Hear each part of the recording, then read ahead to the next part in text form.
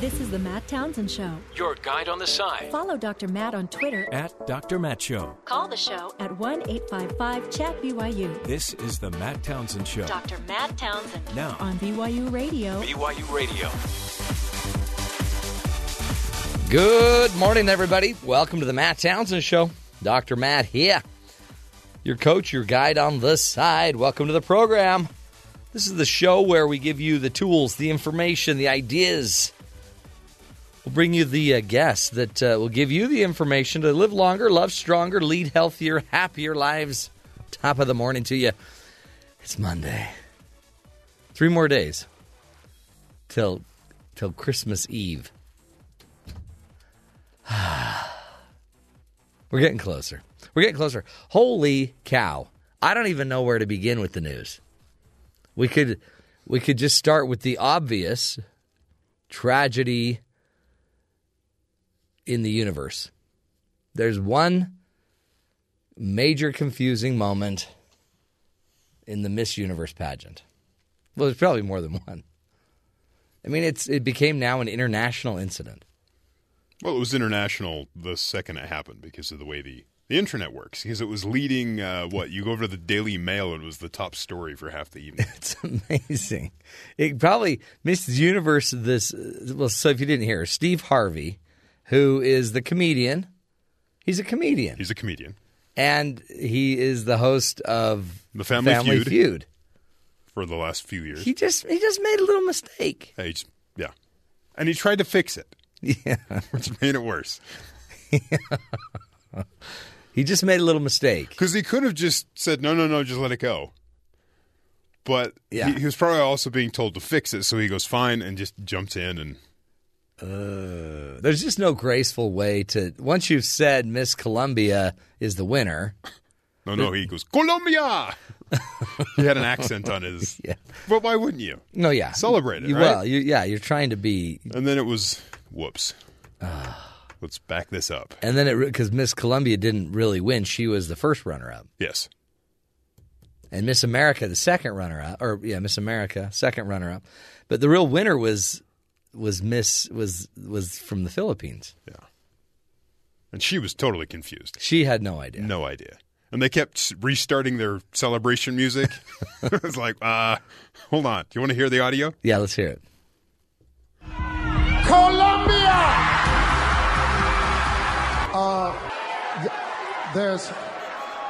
I have to apologize.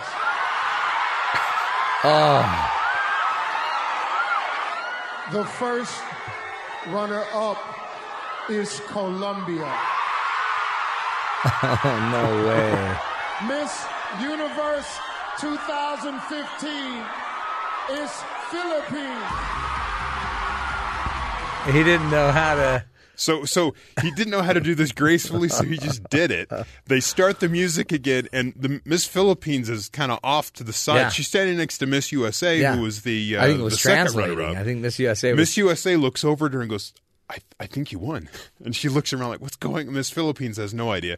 So then they have her come out to the stand in the middle of out to the top of the stage, and she's standing there next to Miss Columbia, and they're both just sort of, now what do we do? And then they have one of the women that has been bringing people on and kind of guiding them on and off the stage. She comes up and stands in between them, and she's like, and as you heard, they restarted the celebration music, and I wonder how much of that cheering was canned cheering that they kind of sweetened the sound with. They had to take the crown off of her at the end, yeah, and the sash off of her. Yeah, it was. They didn't. The clip I saw, that was really at the end. They kind of waited. Everyone just sort of stood there. Go ahead and start it up again. Play that.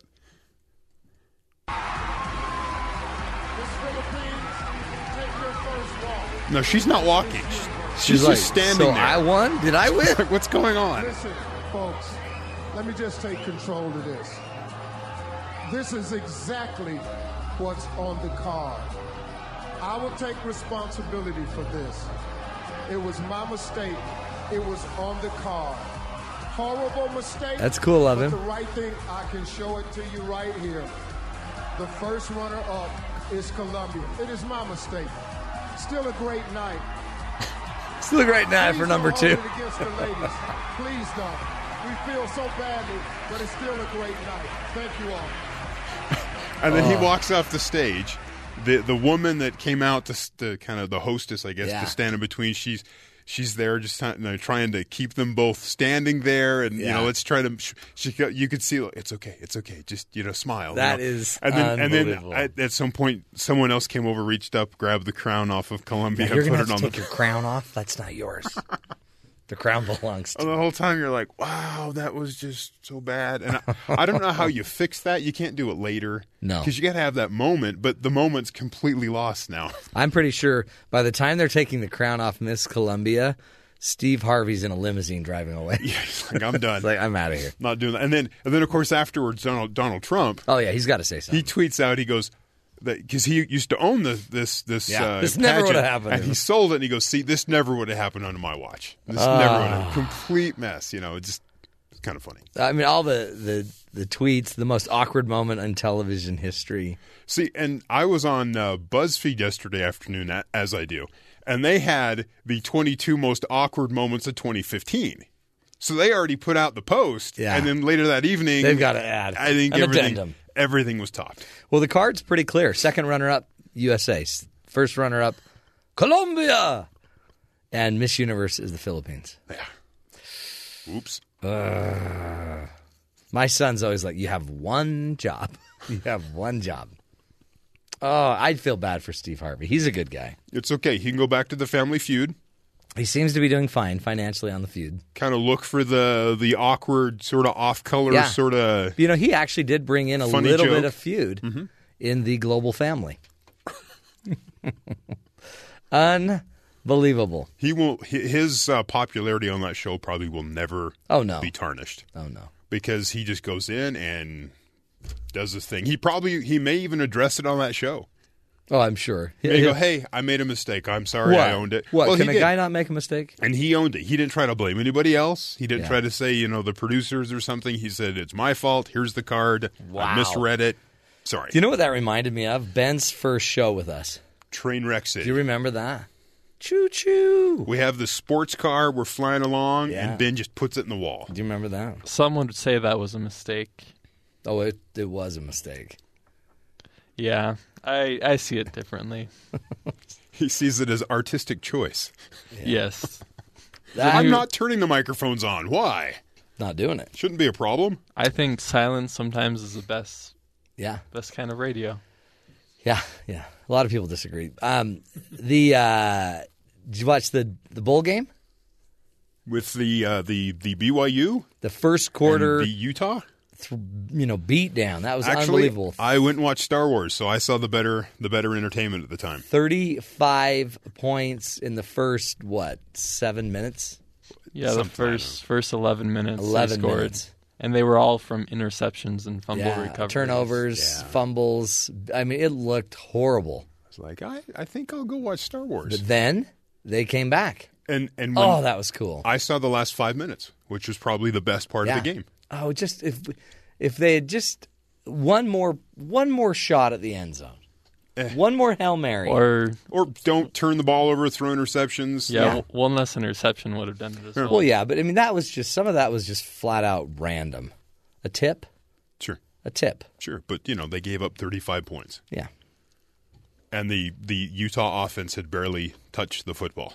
Well, right, but then when the Utah offense did touch the football, there wasn't much to it. But you shouldn't give up 35 points, and the other team's offense hasn't broke a sweat yet. Oh, sure, that's a big deal. Well, there were some weird calls. My son was there, and he's like, it was pretty frustrating. Yeah. Some calls were, a little out there. That's the gamble of traveling to a location, spending money, and having sort of like a mini vacation show up, and then your football team can't play. Vegas was hard for a lot of people. Is that where they did the Miss Universe pageant? Yeah. Yeah. Vegas really messed up Steve Harvey, the Cougars, but they almost came back. That would have been the biggest coming out of the biggest deficit if they had just been able to pull that off. And then Kalani Sitake, the new BYU coach. I mean, there's a lot of good stuff coming out of it. And then the tragic accident. Later on today, and then the accident. We'll talk about that in a minute. Oh, man, it was just a crazy Vegas. What happens there, It doesn't stay there, apparently. Just ask Steve Harvey. You notice that he didn't use an accent when he announced the Philippines. No. I think at that point he was like, let's just get this right and get off the stage. I better get out of here before there's an Let's international fix this incident. and run. So sad. And he just sort of went, I'm sorry. It turned around and walked away. He's like, we're done. And, oh, man. Okay. Got my white tux on. I'm out of here. Yeah, I'm out of here. Hey, we're going to have Joe Cannon coming in just a few minutes. Live from Bogota, Colombia, apparently. Who? Joe. Joe's in Bogota? He's in Bogota. He's hiding out from the cartel. He's looking for Miss Colombia. Miss Colombia. So we can ask him about that. Well, we can see how the people in Colombia feel about all Probably that. has no idea. Good, we'll talk to Joe there. And many don't know it, but there was a Democratic debate. There was. That apparently they were trying to hide from everybody in the world. Because it got about like the Republican debates are like 18 ratings, where this one got about an 8. Yeah. Usually networks will pay for overnight ratings.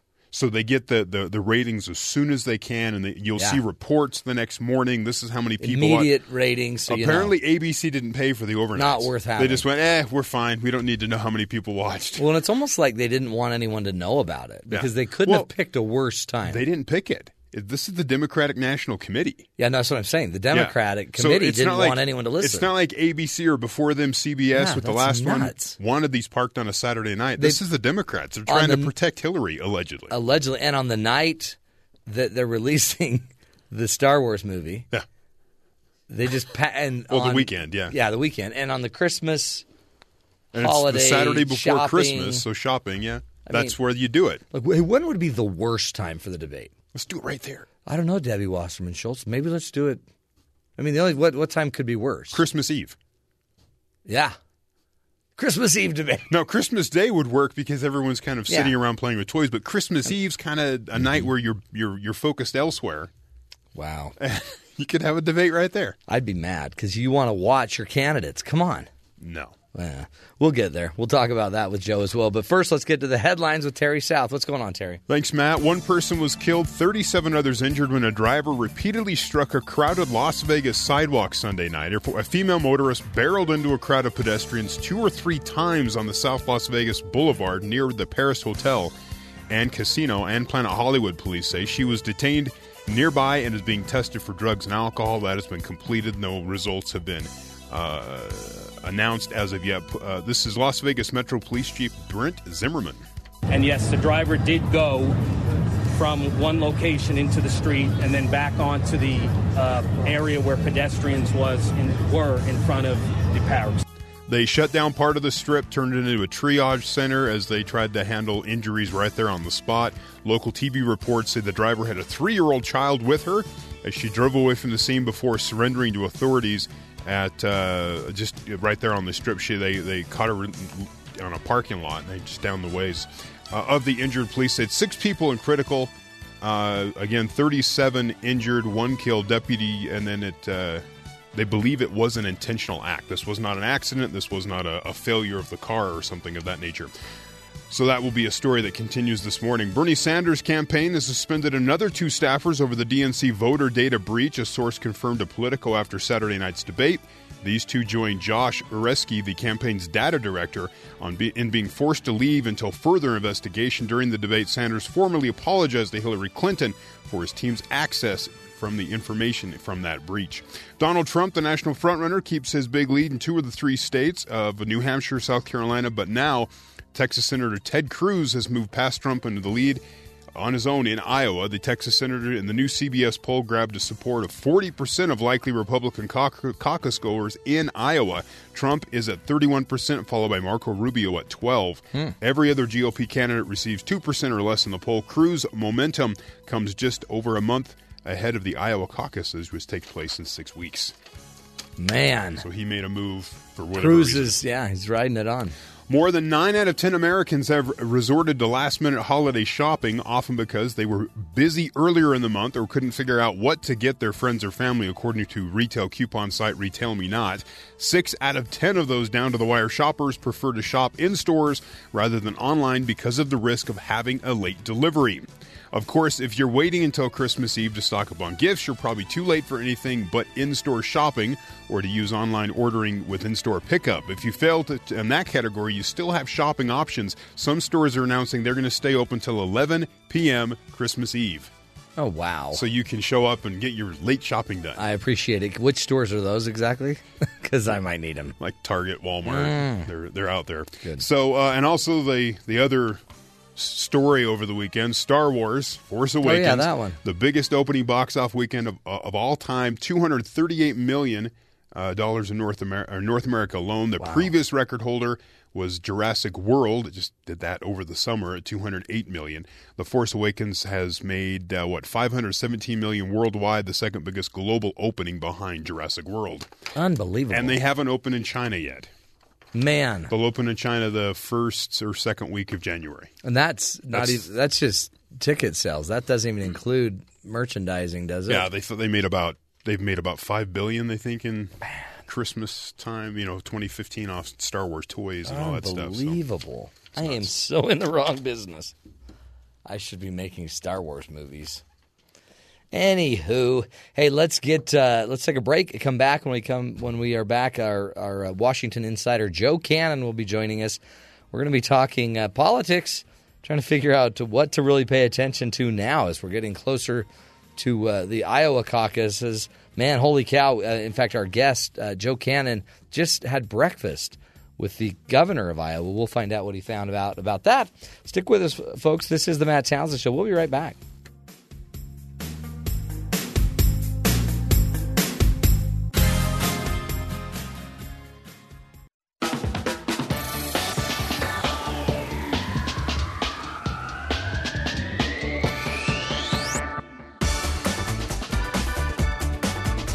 Welcome back, friends, to the Matt Townsend Show. Hey, on the line with us from Colombia, by the way. We're going to have to ask him about how Colombia, the country, how they're doing with the mess up with Steve Harvey and the Miss Universe pageant. Joe Cannon's on the phone. He's the chairman CEO of Fuel Freedom Foundation, which is an organization you can find at fuelfreedom.org. They're trying to do what they can to lower the costs of your fuel costs here in the United States. Make it more affordable for you to get the fuel you need. He's also was the chairman of the Utah Republican Party back in the day, also was a candidate for U.S. Senate, and served in the as an assistant administrator of the U.S. Environmental Protection Agency under the Reagan administration. He was also the news editor of the Deseret News, which is a major kind of Intermountain newspaper that is very popular in Utah and the Intermountain area. Anyway, let's get to talk to Joe and find out what's going on around the country politically. Joe, welcome to the show, my friend. Hey, thanks, Matt. Thanks for having me. You bet, and thanks for calling in from Colombia. Is everyone okay in Colombia about the mix-up with Miss Universe? Well, I've only been here one day, and I haven't heard anything about it. Good. Okay. Now today, I'm going to spend most of the day with. I haven't talked to anybody, so I heard what everyone else heard, that there was a big mistake, I guess, in crowning Miss Colombia. But you'll hear about it today, probably. Yesterday I just went to church, and of course, I didn't understand anything. I don't speak Spanish. That's what are you doing there, Joe? Just visiting some friends down here. So it's just kind of some friends. I'll be with them, and they're going to introduce me to some other Colombians today, and I'll probably hear a little bit about the Miss Colombia fiasco. Yeah, it's okay. It's just with Steve Harvey. He just said Miss Colombia won the Miss Universe pageant when she really was the first runner-up. That's enough to get you killed in some countries. Hey, talk to me. You had Go ahead. I can't remember if it was Colombia or Argentina where in a World Cup match the team scored an own goal, and later on the guy who scored the own goal and causing That's right. I can't remember if it was Argentina or Colombia, anyway, they lost, and the guy ended up murdered. Oh my heavens! Apparently because of that. Yeah. You don't want to. It could be brutal, I guess. You don't want to make mistakes like that. Talk to us about, speaking of brutal, the Iowa caucuses, they're coming up. I mean, it's getting closer, right? So talk to us about your breakfast with the Iowa governor. Any interesting news come out of that? I really would love to say I got some scoop from that, although I do have some scoop to talk about. But last week I ended up having a breakfast with there were other people there. It wasn't just the two of us, but with Governor Branstad. He was studiously avoided saying anything about particular candidates, but he did reveal something that we've all known and believed, and that is this. He said, "All I know is this: I'm not supporting anybody who doesn't support Iowa corn." So this explains the madness of everyone going to Iowa on either side, even if they've never heard of corn or ethanol. Man, they become the biggest supporters of corn and ethanol that you could have. Because Iowa, it really is a big issue for Iowans. I did learn that. The interesting thing, just to share, this would be almost no consequence to anybody, but it turns out last Monday, Governor Terry Branstad became the longest-serving governor in the history of the United States. And he basically broke a 2-century-old record held by Governor George Clinton of New York. Wow. So the reason that's sort of interesting is that night, I was in Des Moines. I thought, well, I had some friends there. We went to a dinner honoring Governor Branstad. And just for your Utah listeners, interestingly, it was Gary Herbert. Governor Herbert was there introducing Governor Branstad. Governor Herbert's the chairman of National Governors Association. Interesting. But in the aftermath, I went over and talked to Governor Herbert, and we were some of the few Utahns in the whole place. But I ended up running into Governor Sam Brownback. Governor Brownback is the governor of Kansas, former U.S. senator, very, very conservative, probably the most conservative governor in the United States, and deeply evangelical. And I'm sure we're going to get into the primary races and stuff. But Cruz is leading in Iowa, and Trump is behind, and Rubio's behind. But one of the things what I learned from Senator Brownback and his son, who he introduced me to right there, is that they are all in for Rubio. Are they? And I think the interesting thing about that is that so you've got various kinds of conservatives, but where Cruz seems to be doing the best is among the evangelical, very religious voters in Iowa. And to have Brownback and his son come in and be all in for Rubio at least gives Rubio some kind of a claim on that constituency. I have no idea where this will all go. Yeah. But it was just interesting to hear that from Senator Brownback and his son. Now, I'm going ahead of your questions. I was wondering, teach us why it seems like Iowa has been, they always have the first race or the first caucus, I guess. It's not even a primary, it's a caucus, right? And so maybe explain to us what's the difference between the caucus and a regular kind of primary race, but also explain why Iowa has this much power, because it seems like this hasn't served the Republican Party very well for the last 3 or 4 cycles. It seems like Iowa ends up pulling apart the GOP. Well, and it hasn't. It has. The caucus has given us some presidential candidates, and others. They've gone with. They went with Santorum. They've gone with. I think Huckabee's done pretty well there. In 1980, George H.W. Bush beat Ronald Reagan in Iowa. So there are all kinds of interesting twists and turns. I don't know, and I'm not sure anyone knows how it came to be so locked in that Iowa was the first place, the first. I'm going to put quotes around primary, but the first battleground. There's a battleground, and why is that? I don't know, but I do know this.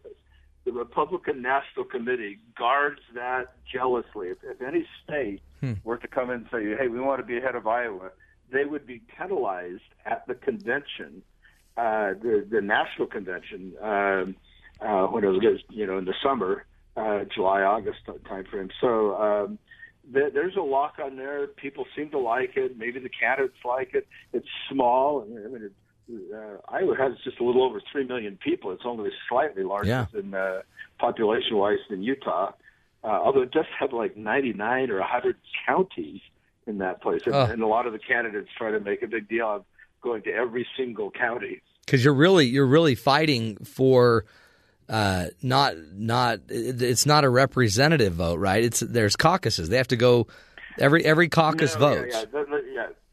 Yeah, let's touch on that. So you've got all these caucuses, and they are county caucuses. So that's one reason that's important. But these are not binding or anything. It's really just a popularity contest.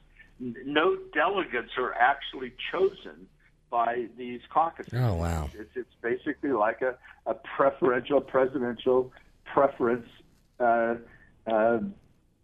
And what's significant is that so whoever shows up, I mean, you could actually just get people to go. You're Donald Trump. You could get delegates to go register, sign up, and go to these caucuses and vote. And that's what wins. The result in actual electoral terms is meaningless, though it turns out it can be very significant. And it might be significant this time, too. If in the odd chance that Donald Trump were to come in second, well, he's likely to come in second. He may even come in third in Iowa. That would dent his, I'm a total winner, although he's already trying to, minimize the consequences of Iowa. But these caucus, this caucus, now in Utah, caucuses matter because they actually do elect delegates that go to a convention that eventually become delegates for a particular candidate. But Utah's an anomaly. Most caucus states are like Iowa. It matters either nothing or very little. Now, in New Hampshire, it's different. New Hampshire is a primary state. Voters show up to the polls and they vote. And when they vote, their vote matters to who gets the delegates from New Hampshire. So it matters. It's much more a real election-like atmosphere. And in that setting, Trump is way ahead now in the polls. And so if Trump could, and it looks like Cruz is doing really well in Iowa, maybe I guess going after more of those religious conservative kind of votes. So if Cruz, let's say, takes Iowa, that does put a dent in Trump's invincibility factor that he's not going to lose. He's a winner. Who do you sense has the best shot of, if there is anyone, of upsetting Trump in New Hampshire?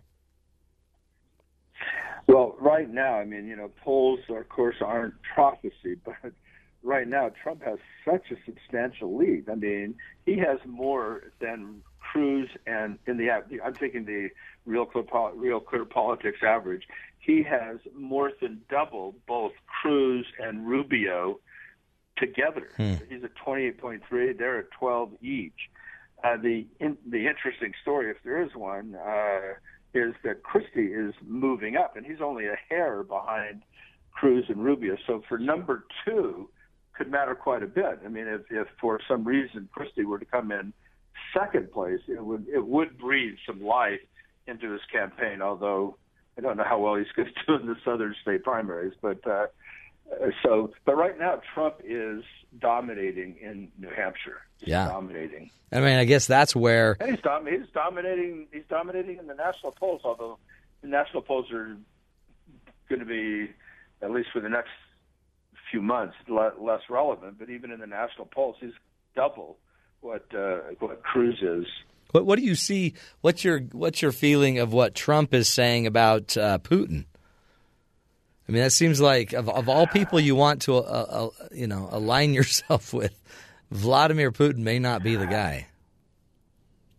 Well, maybe, but if you're Donald Trump and you're going to look around the world for someone to have a man crush on, who's the most likely guy? Who's the guy most like you? Tough talking, He owns everything.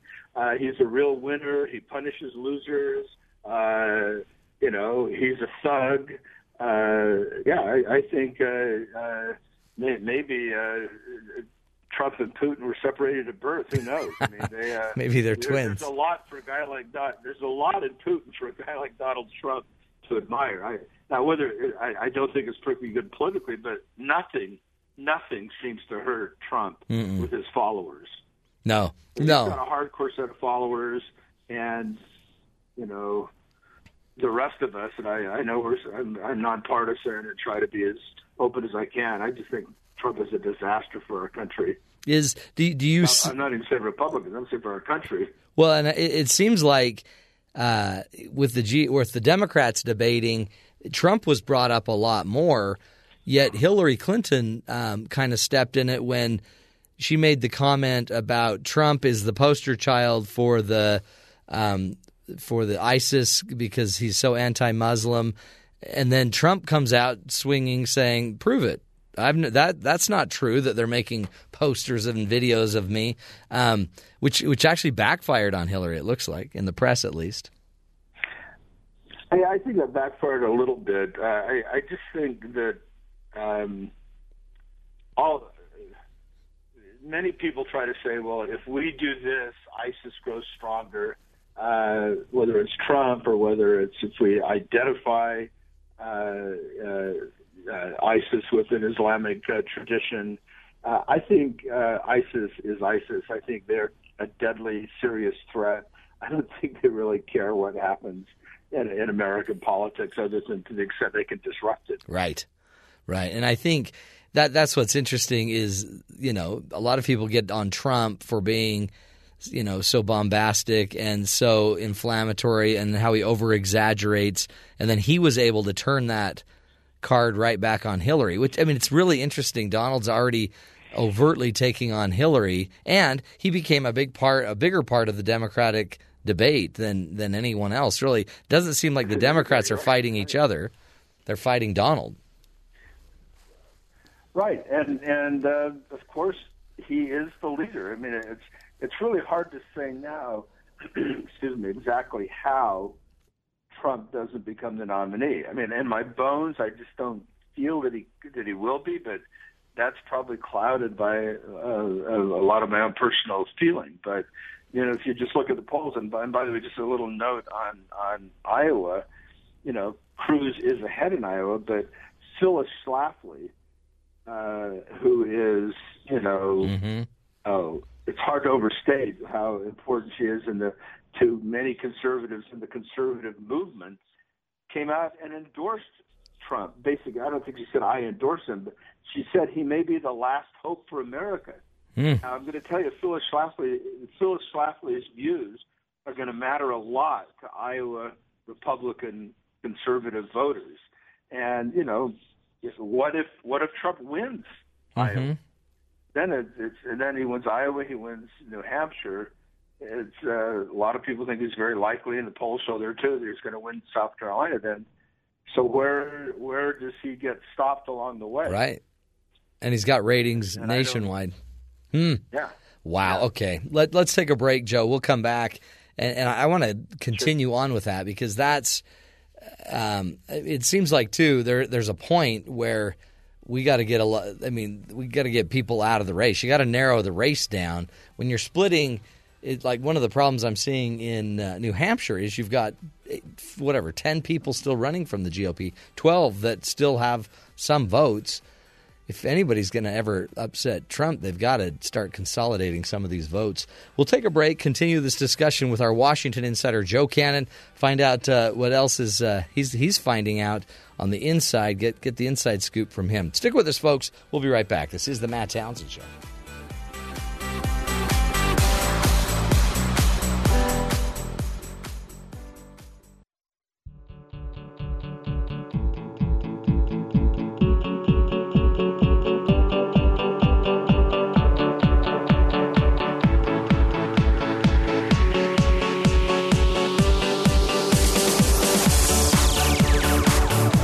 Welcome back, everybody, to the Matt Townsend Show.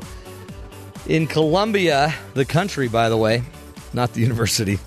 In Columbia, currently our guest, Joe Cannon, is down there visiting, and he's our Washington insider, is here on the show to give us the inside scoop of what's going on politically around the country and around the world.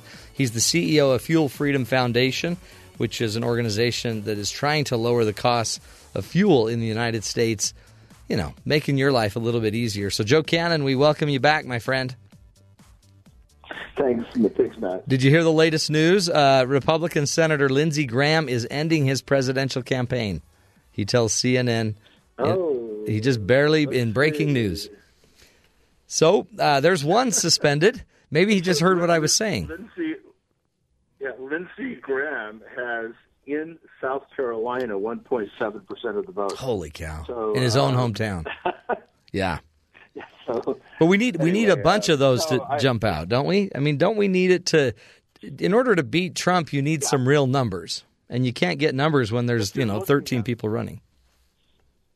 No, exactly. So you've got here's the scenario, if there is one, for Trump to not be the nominee. So right now in national polls, he's, dominating. He's got 34% of the vote. That's a third. Yeah. Way less than 50. Everybody else has, by definition, basically 65% of the vote. So if some of these people were to fall, first of all, right now we really only have a 3-person race. It's true. It's a huge distraction, and some of these guys have little pieces of it. But at the end, it's really now down to Trump and Cruz and Rubio. That's where it is.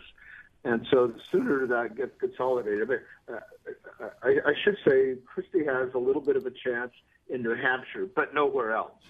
Nowhere else. I mean, he's like way below the radar scope in Iowa and South Carolina. So what you've got is Trump moving up, Cruz moving up, Rubio steady to slightly down, and Carson dramatically down, and everybody else is below 5% nationally. So that's one fact. Another fact, I'm putting quotes around the fact here, a lot of Trump supporters are not your traditional political people. So he is very appealing to a set of people who don't traditionally show up and vote in the Iowas and the New Hampshires and in the primaries. Now, whether that's true, we'll find out. We'll find out. But right now, at least polling, if you look at the numbers, the sectors that he polls from, they're not voters with a high sense of political efficacy, i.e. ones that go out in those primary states and go door to door and knock and get people out. So it could turn out that there's a little bit of a shell here that could crack pretty quickly.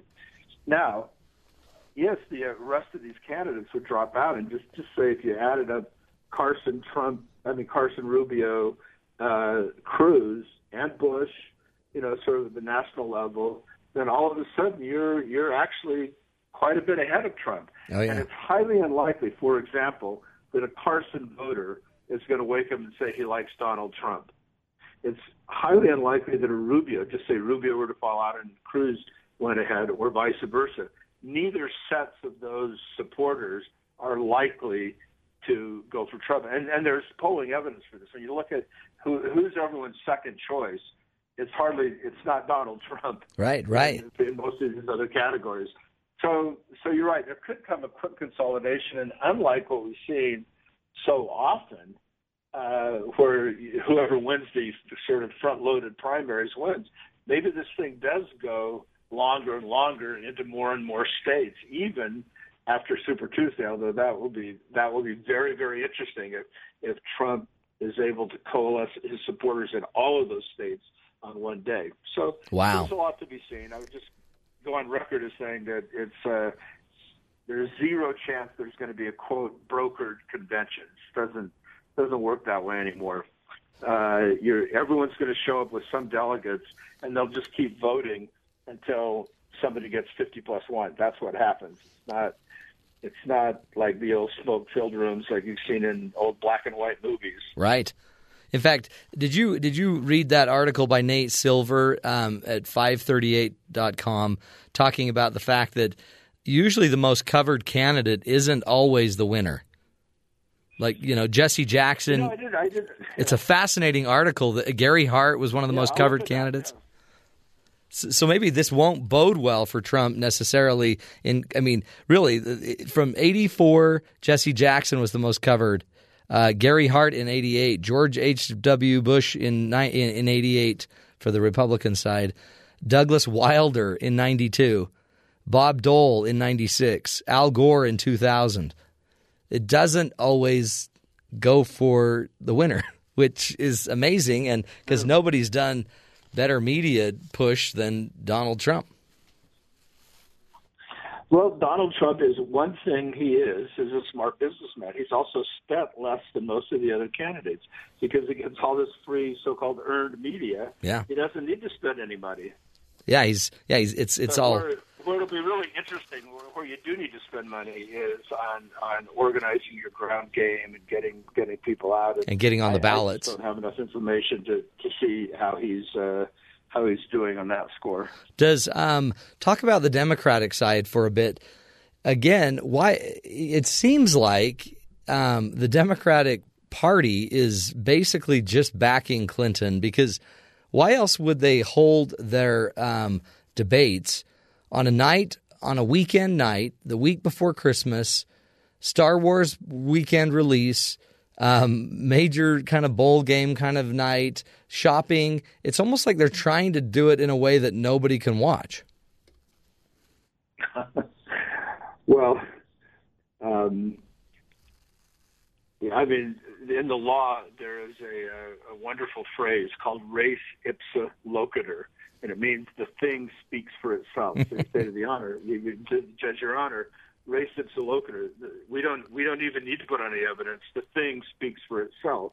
And in that case, holding a debate on Saturday night, any Saturday night, right? Any Saturday night, the Saturday night before Christmas, it's clear evidence. They have no interest in showcasing anybody but Hillary, A, and B, showcasing any differences that could come up. So in other words, you were aware of the Hillary thing on Trump and ISIS, but almost nobody else would pays attention to only really deep political cognoscenti are. Most people don't even care at all in general, and of course they care less right around this time of the year. So, the DNC is all in for Hillary, and they should be, really. I mean, to be honest, it's the idea that Sanders will be of any consequence in their presidential candidate selection process it's ludicrous. I mean, she's got it. It's not even she is the presumptive. You have to say presumptive because the little technical detail of actually getting the nomination is just several months away. But if you're the DNC, what you want to win is you want to win the president, which is why everyone's focusing on Trump right now. Right. On the Democrat side. Do you see Donald Trump having the same impact in a general election? Will he be able to stir the pot in the general election as much as he is now? Will he be able to, take it to Hillary if those are the two presumptive nominees? Would he be able to take it to Hillary the way he's been taking it to every other GOP member? Well, he will. He will take it to Hillary as hard as he can and as much as he can. But the question is, does he have anything beyond the current fairly narrow base that he has? Right. I mean, I see if Trump is the Republican nominee, you're looking at could be a total 50 state. You could maybe eclipse Richard Nixon's destruction of George McGovern in 1972, where he took 49 states. He didn't take Massachusetts, and he didn't take the District of Columbia. Hillary Clinton could take all 49 states. You know that even in Utah, which is one of the most Republican states in the United States, Trump is like in fourth place among in polling in Utah. Yeah, no, right. You're looking at a guy who is at the speed of light right now. And so however obnoxious he is, however snarky, however mean he is, however tough he is in a debate, it won't matter. It won't matter. Right. He wouldn't even win 50% of the Republicans in the United States of America. Well, do you think there are many people who, do you think he'll get the same pass? Like, I mean, the media, he's playing the media like crazy. Would he be able to play the media as strongly as he is, or would the media come back and start protecting Hillary? Well, he will definitely get a lot more scrutiny than he's getting now. I mean, right now, look, if you're a media person, what's the best for you? Every day, Trump is going to say something that is going to strike a lot of regular people as crazy. And so, yeah, he's a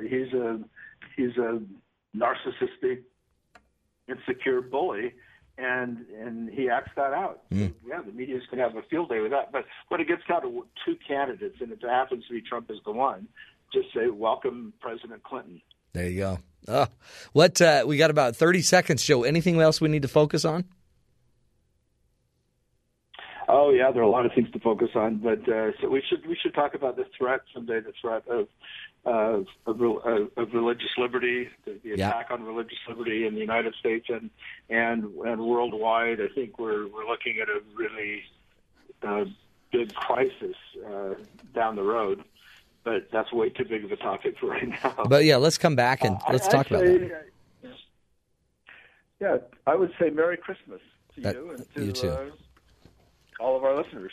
Joe, you too, brother, and be safe traveling. I mean, once it gets out in Colombia, what Steve Harvey did, you might be in trouble. So hurry back. Okay. Be safe and happy holidays. Merry Christmas to you, Joe. Okay. Bye-bye. Bye-bye. Cool. Cool stuff. Next year we will get into religious liberty a lot. I think it's you can't start taking on a person's religion. Right? Discriminating against religion just because you feel unsafe. We'll take a break, come back, wrap up this show for the first hour of the Matt Townsend Show. Stick with us. We'll be right back.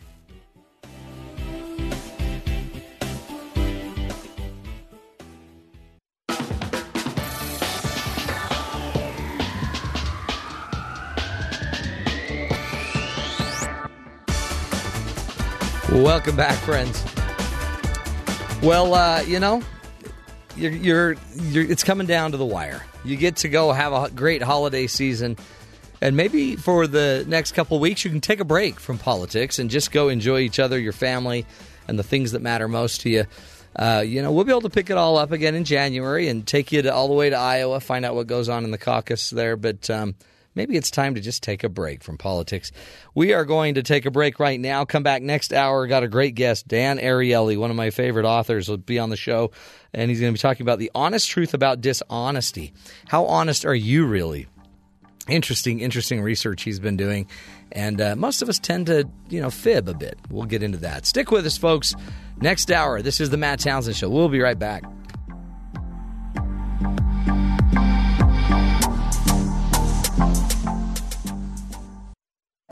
This is the Matt Townsend Show. Your guide on the side. Follow Dr. Matt on Twitter At Dr. Matt Show. Call the show at 1-855-CHAT-BYU. This is the Matt Townsend Show. Dr. Matt Townsend. Now on BYU Radio. BYU Radio.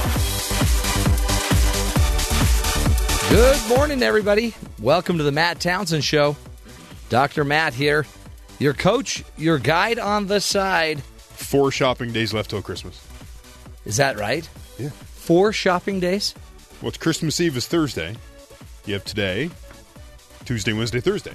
Well, I'm not going to worry about it then until Wednesday. Okay, good. So I really only have 1 shopping day.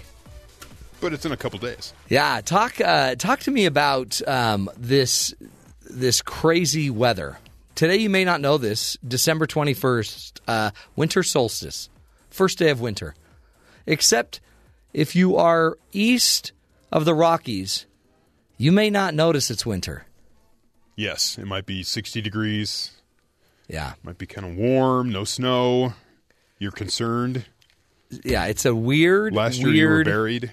time of year because it seems like when I look at it, we're about to have a huge winter storm. I am apparently going to be driving in the snow tomorrow or the next day to get here, and I'm not sure I'll be able to make it in. So I might just not come to work at all. Is that bad? Yeah, that would be bad. Well, then what do you do? What are you supposed to do? We'll just play promos for 3 hours. Yeah, is that what we can do? Can we just do? I mean, Dawn's here. I'm going to need to figure out. Maybe Dawn could just cancel the show for Wednesday because of such bad weather. I mean, I don't want to predict it, but that is what the meteorologists are saying, and meteorologists never lie. They never have problems. So anyway, if we're not here Wednesday, it's because we got snowed out. For the rest of you on the East Coast, just continue your incredibly warm, balmy weather, and we will have the white Christmas for you. That sounds so negative. Hey, we got a great, great guest coming up. One of my favorite reads, Dan Ariely will be joining us, and Dan is he's a PhD. He works at Duke now, but he used to work, I believe, at MIT, and he is here to talk about honesty. You know, we talk so much about honesty because politicians are such a bunch of liars. And he's going to get into some of his research about the fact that most of us tend to be a little dishonest. That's a lie. A lot of us, we think we're more honest than we are. You know, you don't tell the whole truth. I try to. No. I think. No. Well, I guess I told my wife the other day that my kid didn't sit there for... Well, he did. He played with the iPad for like 4 hours. Right. Then she came home. She accused me of letting my kid play with the iPad for like 4 hours. Which was accurate. Yeah. I questioned the fact that she walked in the door and doubted me, that somehow I would let my kid do that. But that you was did. her first thought. Yeah. That's not the point. The point is you can't believe she thought that. Yeah, so with me tossing that out there, even though I did it, and acting all offended, is that a lie? Is that... Yeah. Okay. You're lying to yourself. Because it was fun. And she looked at me and she goes, but you did. And I went, well, yeah, but that's besides the point. But you should think... You doubted me. You should think that I'm better than I am. I want you to have a better opinion of the actual truth. Come on. Oh, that's a great example. Of a lie. Of a lie and just self-deception. Most of us do that. We think even the fact that we believe we are better drivers than we are. Right. That's just a lie. We know we've been ticketed 4 times this month or whatever. Not.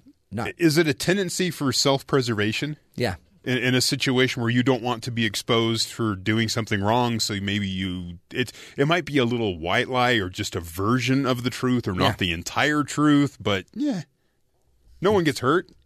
Right. It's fine. Right. We only sort of lied. And it probably is survival.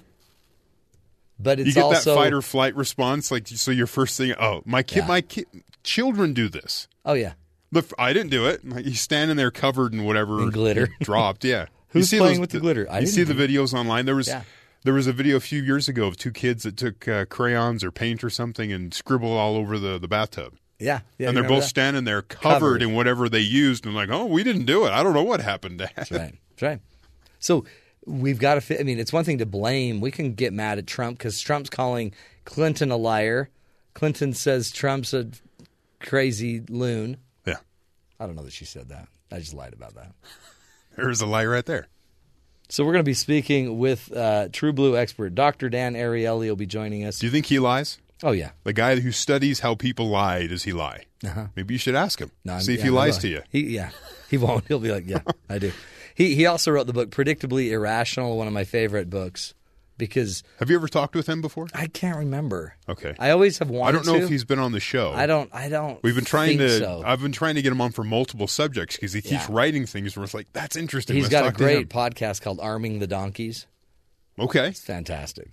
And seems like a horrible toy line from the 80s, but that's fine. That donkey's armed. But predictably irrational is all about the idea that we keep falling into the same traps. Like most salespeople can sell you whatever they want to try to sell you. They can do it because you are so irrational, predictably. If you're given 3 choices and the 3 choices are scripted in the exact perfect way, you'll take the middle choice every time and feel good about it. Yeah. And it's a brilliant book because you need to read it before you go buy a new couch set. Or what happened to me? I was looking for tires, and I go into the tire shop, and they give you low, middle, and high, and then tell you the low is like completely worthless. Don't even try to get those. Yeah, it'll be falling apart. But why did you years. give them to me for an option then? Or you can have the high tires that are they'll save your life and they'll rock your baby to bed. Right. But they cost a fortune.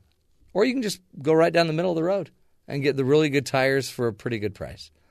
But more than you wanted to spend. Always a little bit more. I'll take the middle one for sure. My tires don't need to rock my baby to sleep. And I don't want them falling apart. So sure. I'll just take a loan. You almost feel like that sometimes. Yeah. So we'll get to him. Great stuff on that. And we got Kalani Sitake, a new BYU coach, is coming in. He is supposedly the Don, the D-O-N, of the Polynesian recruiting line. Did you not read those articles?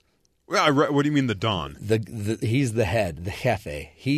There's 1,000 Don and like the mafia boss sort of Don, like he's in control. He's the guy that has all the influence and power. Okay, so because we work with an individual named Don. No, it's a different Don. Who is our boss? But he's like the Don.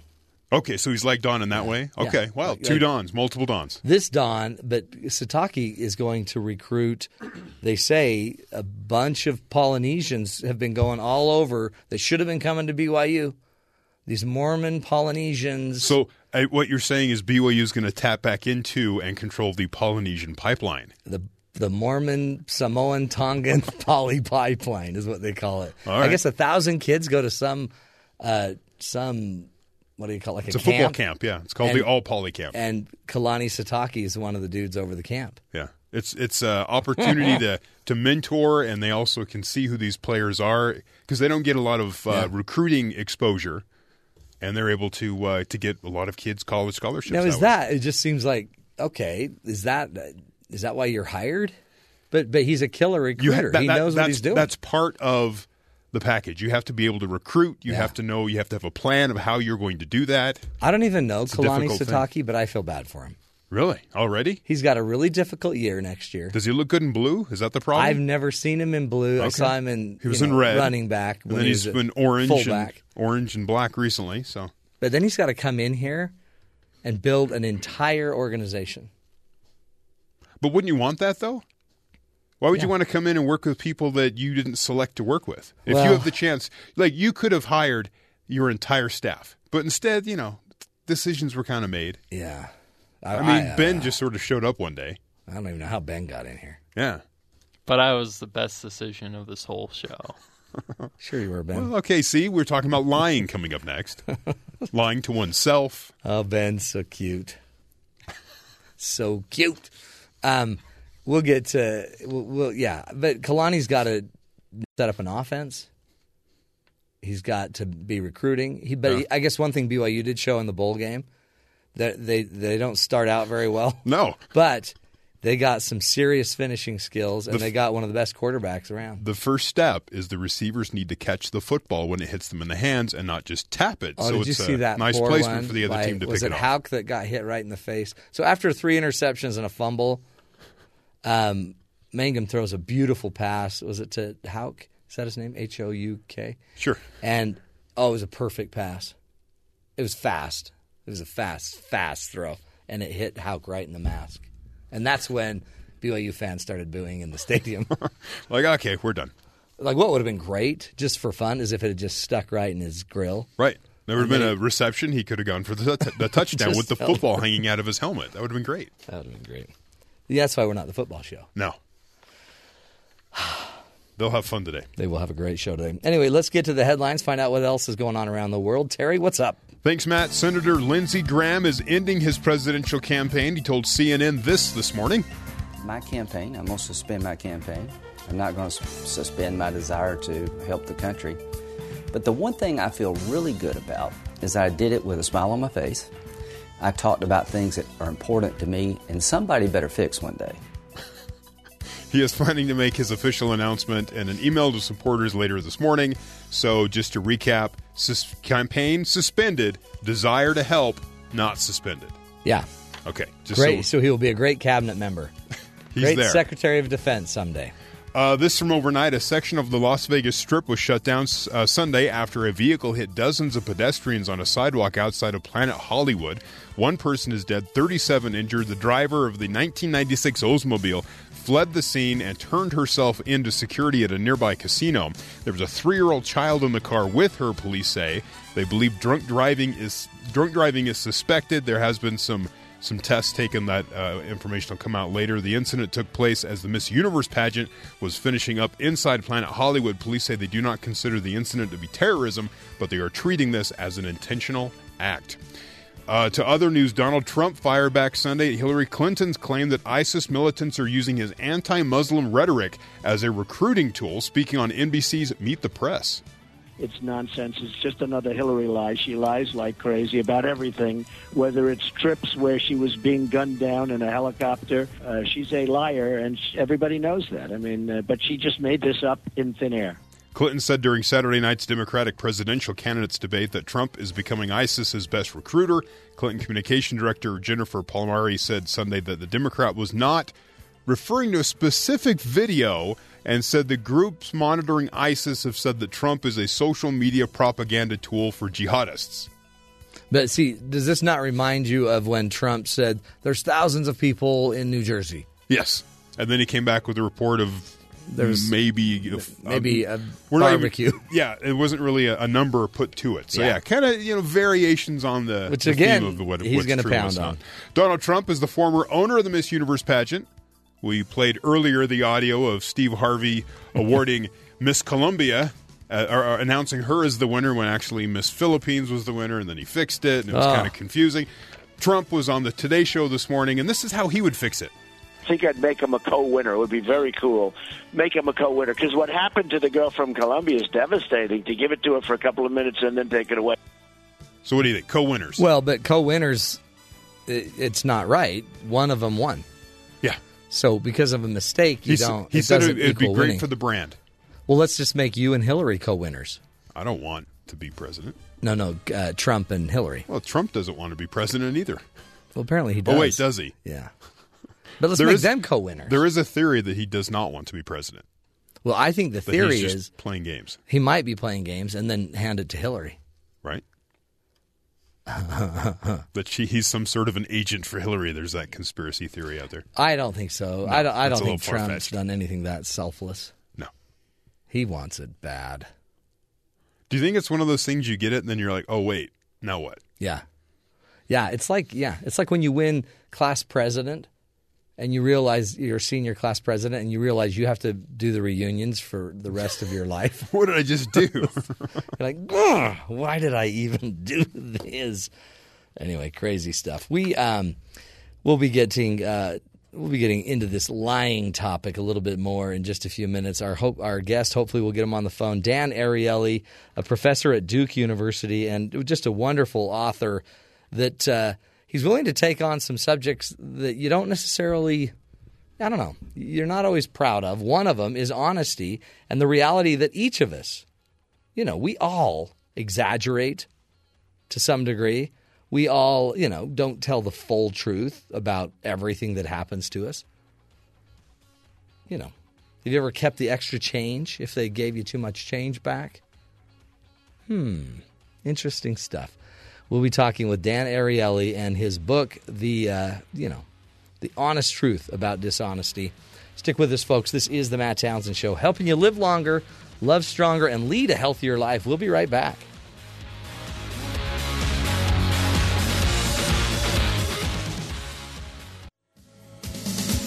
Tell me lies, tell me sweet little lies. Tell me lies. Welcome back, everybody, to the Matt Townsend Show. Honesty becomes a hot topic during the presidential race. Do we trust our politicians? And how honest do we think they really are? But how honest are the rest of us really? Do we tell ourselves and others white lies? Do we rationalize? Are we willing to just, exaggerate a little bit on our stories? Was the fish really that big that got away? Our guest today, Dan Ariely, is the author of the book, The Honest Truth About Dishonesty. He's one of my favorite authors, and in some of his other books, Predictably Irrational and the Upside of Irrationality. He is the James B. Duke Professor of Psychology and Behavioral Economics at Duke University. And he's joining us today to talk about the honest truth about dishonesty, his new book. Dr. Dan Ariely, welcome to the Matt Townsend Show.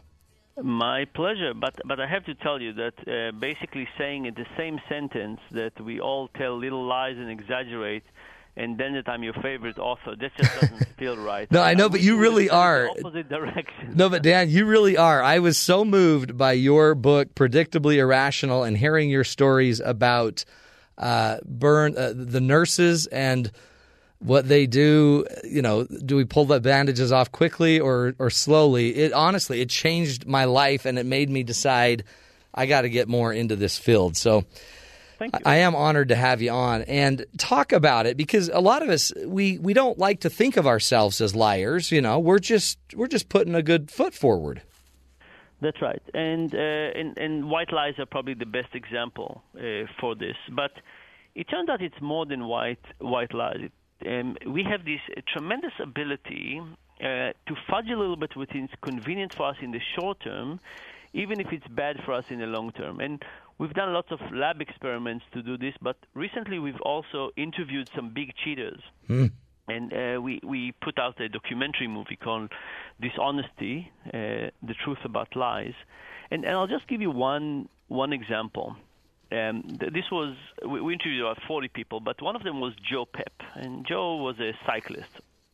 And he was a good cyclist. He was in the American Olympic team.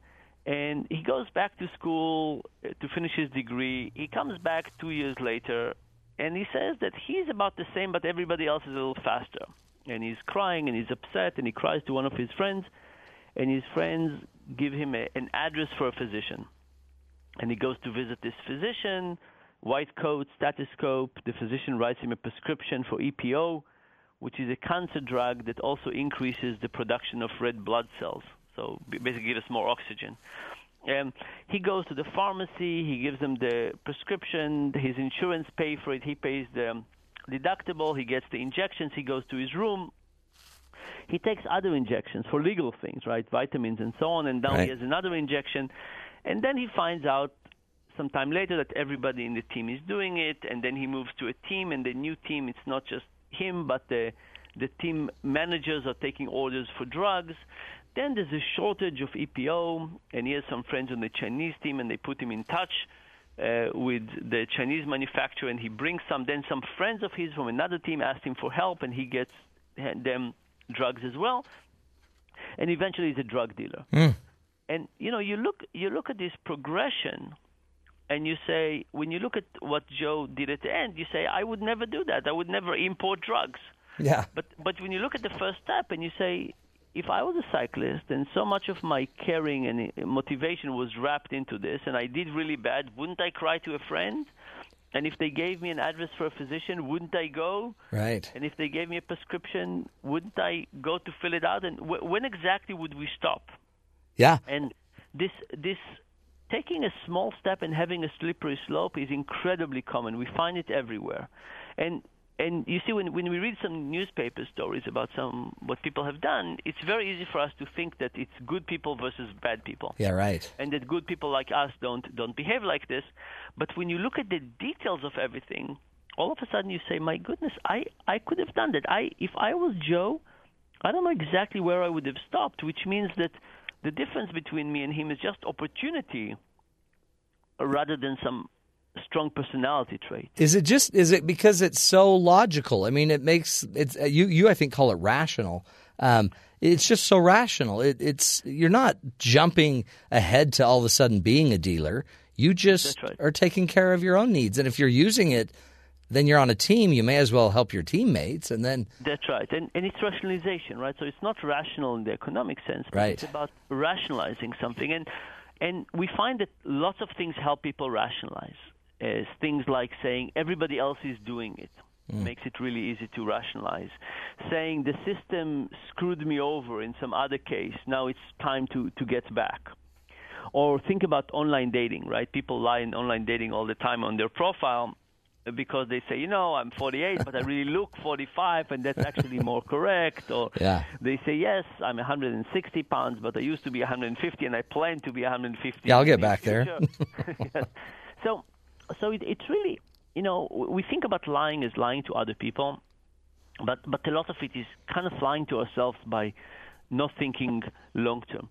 Even you look at the LIBOR scandal most recently, it wasn't the people at the top of the bank that were designing it and executing it. It was really people at the bottom of the rank who were not really getting much benefit from this, and they were cheating for the bank. So let me tell you about two new experiments we've done. Yeah. So here's one of the basic way we measure dishonesty. We give people a 6-sided die, and we say, why don't you toss this die, and we'll pay you whatever it comes up on. It comes on 1, we'll give you $1, 2, 2, 3, 3, and so on. But you can get paid based on the top side or the bottom, top or bottom. You decide, but don't tell us. So I say, please decide top or bottom and keep it in your mind. You said, okay, I decided. And now we say, please roll the die. And you roll the die, and it came with 5 on the bottom and 2 on the top. And now I say, what did you pick, top or bottom? Now, if you picked bottom, you say bottom, no problem. But if you pick top, now you have a dilemma. Do you say the truth, top, and get only $2, or do you change your mind after the fact? You say, no, I really meant bottom, and you get $5. And people have a list, and they kind of mark a V, yes, I chose. They write down what the die come up on, 5 and 2, and then they say what they chose, and so on, and they do it 20 times. And we find that when people do it 20 times, they're a little extra lucky. People are more lucky than they should be. Yeah. Lots of people are extra lucky, the vast majority. Now, here's an interesting version of this. Imagine that you're doing this, and you're sitting next to your significant other. Now, your significant other doesn't know if in your mind you're thinking top or bottom, but they see the list. And in the list, you're extra lucky or not. So what do you think? Do people cheat more, less, or the same when they sit next to the significant other? I would say should be less, but I would bet more because it's irrational. Interesting, right. Yeah. So people cheat more, and most people think it will be less. Now why is it more? Let me take you to another experiment, then we'll come back to this. In another experiment, we did the same thing, but we connected people to a lie detector. And we asked the question of whether the lie detector can detect this lying. And the answer is yes, not all the time. Lie detectors are not perfectly accurate, but they can detect it with statistical accuracy. But in another version of the experiment, people were cheating for a charity. People picked a charity they really liked, and all the money they made went to that charity. What happened now? 2 things. People lied a bit more, and the lie detector couldn't detect anymore. Huh. And why couldn't the lie detector detect? Because the lie detector detects attention. I feel this is bad. I want more money, but this is a bad idea. I want more money, but this is not moral. I want more money, but this is wrong. But if you don't think it's wrong, the lie detector doesn't detect anything. Right, it's all for charity. That's right. So what happened is, let's go back to the other experiment. If you sit next to your significant other, all of a sudden you say, oh, it's not just for me, it's for the whole family. Mm-hmm. And it's easier to lie this way. Wow. And in fact, lots of the things we find in companies are like that, where people, in fact, lie, taking tremendous personal risk and lying for the benefit of the company as a whole. Right? So we just need it for the next quarter, or we just need it. And people are taking terrible personal risks for this benefit of the company. But the thing is that because they work for a company, they can justify it. Right. It's. I guess it's back to the team mentality, right? I'm doing it for the team. All it does, I guess, is changes our ability to justify and rationalize our actions. Exactly. And rationalization is really kind of the main principle. Is every time we can rationalize something, then we can do it. Well, that's interesting with the news that's going on, Dan. I mean, the news about police forces and excessive force, and political issues. And there's so many topics right now where it might behoove us to be more dishonest because we're doing it for our team. We're doing it for a fellow, police officer. We're doing it for, a Republican or a Democrat. Yeah, I'll tell you some more about politics in a second, but I think this idea of doing it for people. So I met with some groups in the military not too long ago, and they said, we're sending these groups of elite fighters to do all kinds of missions, and then they come back and we do a debrief, and it's always the case that something did not work out as planned, right? There's always mistakes, right? But they said, but in debriefing, nobody is willing to give away their team members, right? And it's a very complex thing, because if you are a member of an elite military unit and you put your lives in the hands of those people, imagine that you go into this mission knowing that they'll later on report everything you did correctly and incorrectly, right? It's just not trust building. Right. So it's a big dilemma that on one hand we want people to be trusting and caring and create camaraderie. On the other hand, we want them to talk about those things when they don't work out well. But there's really no way to get both of those. Oh, so there really is in your research, you got to kind of choose camaraderie or correct data. Yeah, accuracy. And we have to figure out how do we do this? Like what is the right level? And often women are whistleblowers, not men. And it's not because women have higher moral code, even though sometimes they think they do.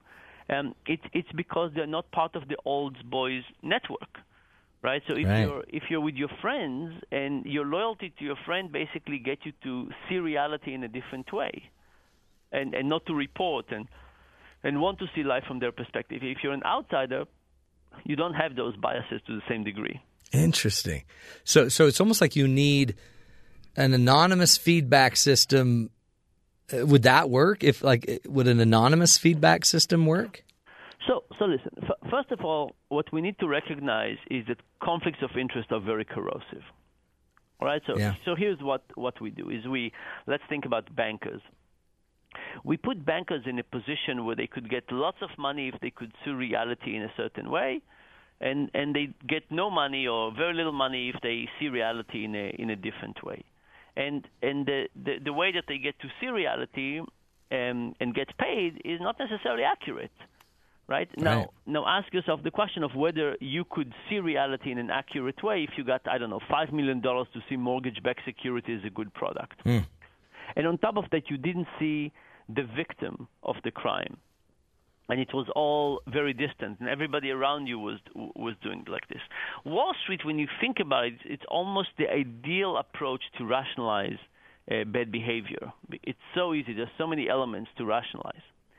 So of course we get bad behavior, and we say, oh, these are just bad people. No. These are just people that we put in very, very difficult situation of conflicts of interest. Oh man, it really is, and like you're saying, there's very basic, principles at play. I mean, if you're a member of a team, it's going to change it. If you see the victim versus not seeing the victim, it's going to change it. Deal. Yeah. The member of the team, every sports fan knows that you can't see a game in an objective way if you're a big fan of a team, right? You get pissed off with the referee on almost everything they do against your team. Right. And we know it's not objective, but that's how we see reality. We see reality from the perspective of the way we want to see it. And it happens in sports, but it also happens in other things, right? So you go to your doctor, and you want your doctor to be objective. But we created a system in which the doctors have lots of incentives not to be objective, right? So imagine you're a doctor, and you get paid to put stents in people. Right? You're a cardiologist, and you get paid to put stents. Can you help but see the world? Everybody comes into your office as a potential stent. That's right. It's just inhumane not to see it this way. No, exactly. And then but you've also taken an oath to ensure that you're looking out for their best interest. That's right, and the oath is good, and it helps to some degree, but it's not going to work against the incredible financial pressure of the benefit of putting stents. Mm-hmm. And the medical system is actually measuring kind of your efficacy in charging for your services, right? So imagine that, for example, we just took radio as an example. And I said, every time you say something funny, you get 2 points. Every time you say, yes, I do, you get 1 point. Every time you say no, you get minus points, right? Right. And we just posted these points. Even if you didn't get paid for them, it would certainly drive your behavior. Yeah, you'd pay attention. Yeah. Interesting. No, and again, I think what we're finding out, Dan, from you is we think we just do it intuitively. We're just honest intuitively, but there's so many other systems at play, concepts, structures, constructs, interesting stuff. Let's take a break. We're speaking with Dr. Dan Ariely from Duke University and the author of the book, The Honest Truth About Dishonesty, How We Lie to Everyone, Especially Ourselves. Also, 2 other books that I love, Predictably Irrational and The Upside of Irrationality, all by Dan Ariely. Stick with us, folks. We'll continue the discussion on the other side of the break. This is The Matt Townsend Show. We'll be right back.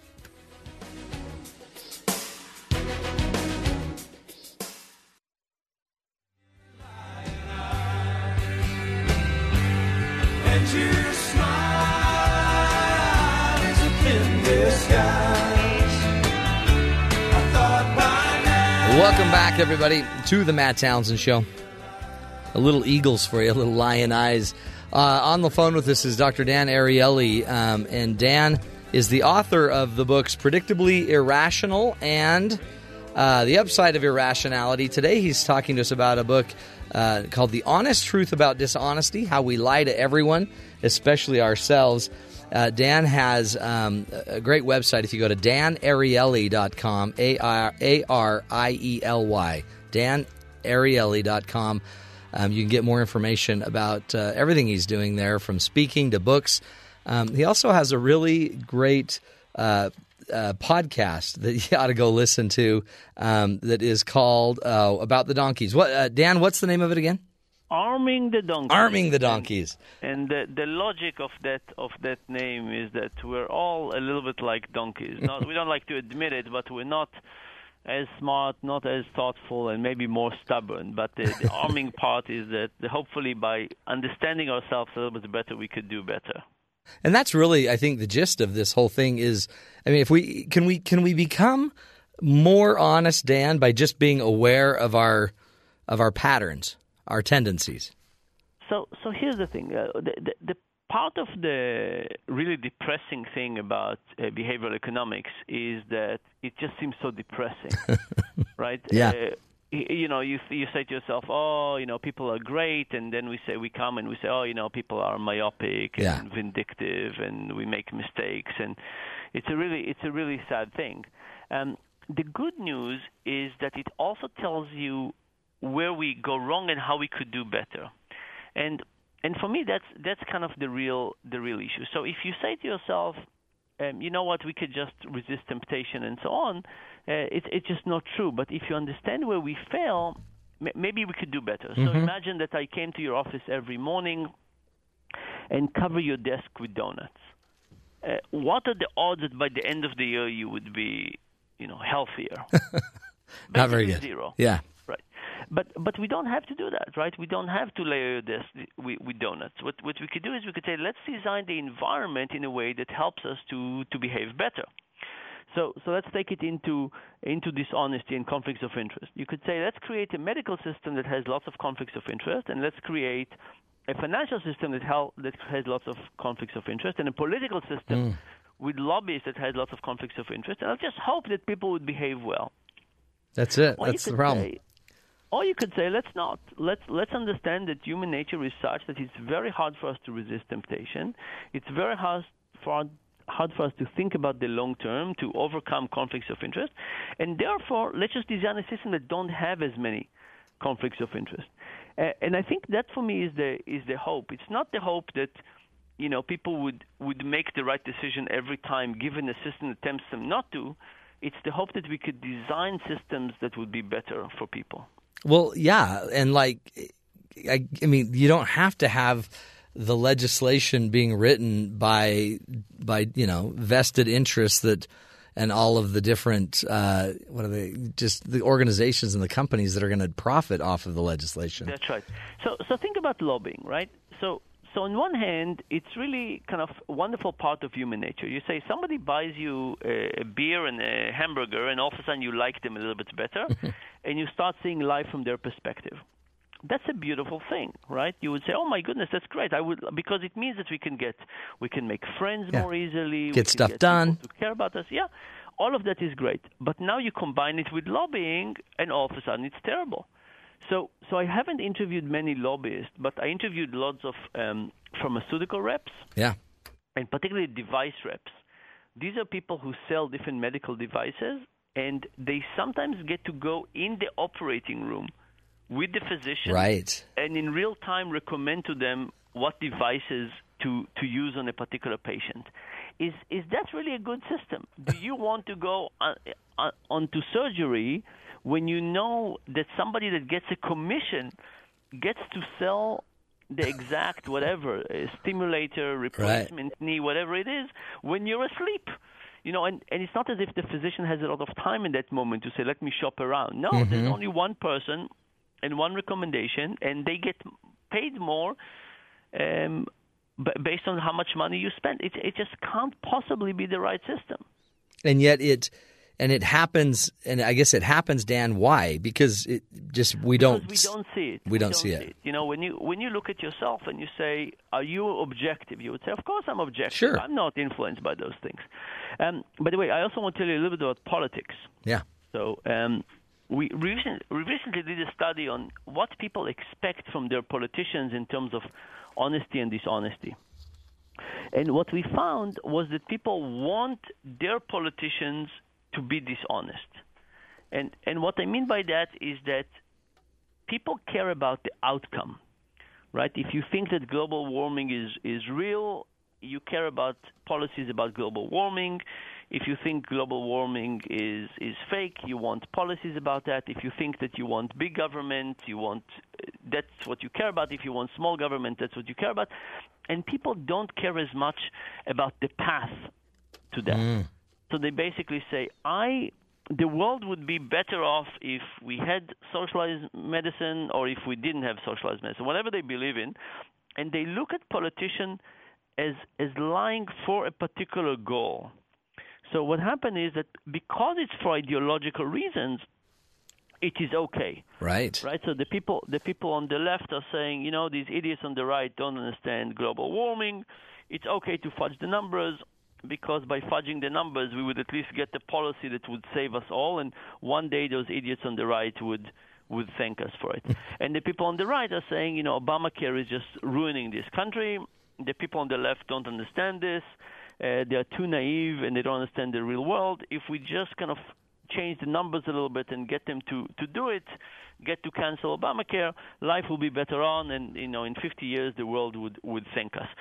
So what happened is that people understand that politics is a means to an end, or they define it as a means to an end. They also know it's a dirty fight, and they just want their politicians. So we want the politicians on the other side to be honest, because we care about honesty. But we want our politicians to promote the agenda that we believe in. It's like you don't want your special forces to just be nice guys. That's right. You want them to go in and kill. Do what you got to do. That's a good metaphor, right? Which you basically say in war you kind of accept some value shift, brutality. That you said, it's not this brutality we want in civic life, but in military we understand that this brutality is needed to fight particular aspects, and we are willing to fight in an ideological way. And then what happened is that in politics we're adapting the same things. Wow, is it?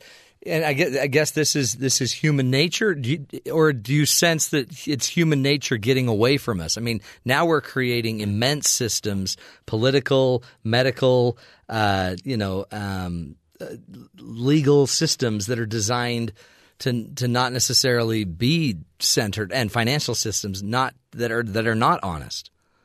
Yeah, so I think that it's both. So I think in politics, because we have grown to accept that politics is dirty, now we're basically saying, okay, I just need my politician to be more dirty than the other one. I don't think we necessarily had to get to this situation, but I think we are in this situation right now. And then in terms of other things with conflicts of interest, I think that what happened is that in many cases we let the people who design the system, the people who get to benefit from the system, also design it. So think about something like cardiology, right? Who are the people who set the standard for what is acceptable cardiology procedures? These are the cardiologists. Right. Right? Now, do they set up procedures that are not necessarily always in the best interest of the patient because they're bad people? No, of course not. They're good people, but they're clouded by their conflicts of interest. Mm-hmm. So what happened is that we're creating regulations by the people who stand to gain from those regulations, and those people don't see things in an objective way. Right? So I'm a university professor. Imagine that I would set up the rules for how much university professors should get paid and how the things should work out, and what would students do all the time. Of course, I would set a system saying, my goodness, I have one of the most important jobs in the world, Right. The students have changing lives. Yeah. That's right. Let's bring back this idea that students should bring apples to professors, to teachers in the morning. So I think basically we're creating a system without understanding conflicts of interest and creating it in a very dangerous way. Oh man, what as we kind of wrap this up, Dan, what would you say just for the average Joe to make sure I'm more honest, more whole in my delivery of what's going on, more complete?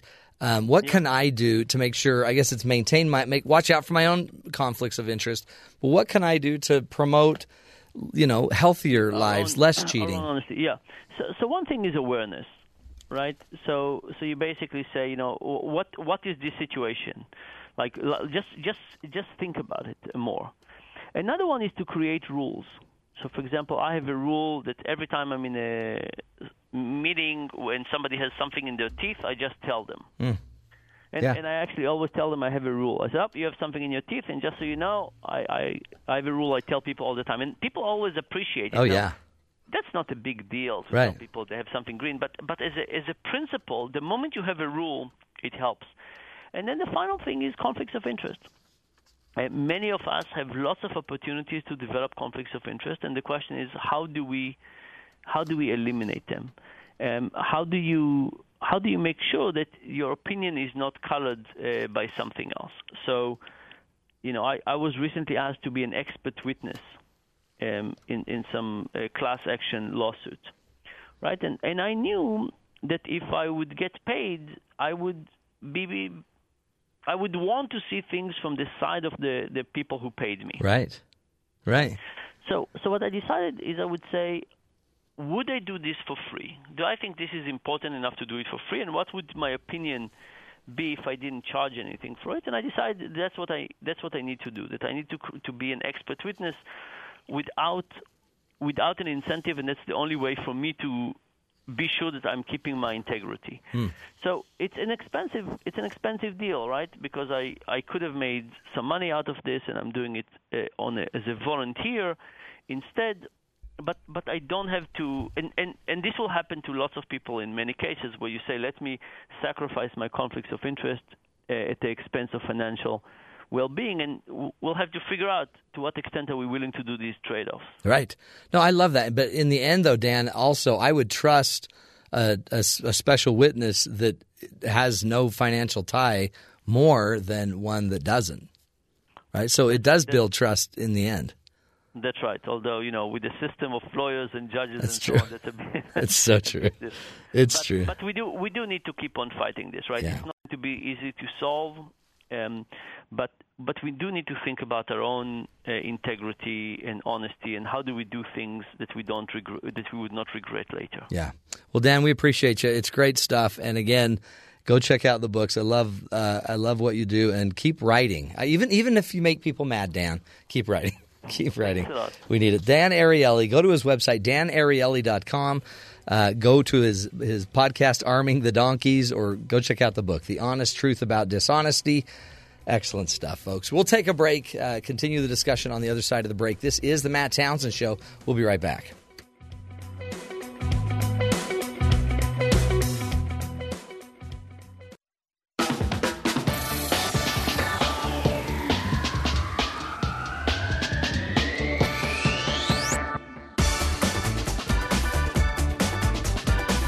Welcome back, everybody, to the Matt Townsend Show. Really interesting stuff. When you think about honesty, you don't think it's that big of a deal. But how about this one? Would you ever rent your Christmas tree? And if you rent your Christmas tree, do you need to be honest and say, it's just rented? I don't even own a Christmas tree.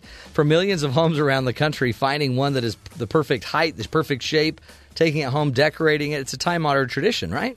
But there's also this nagging sense of guilt. We're killing trees.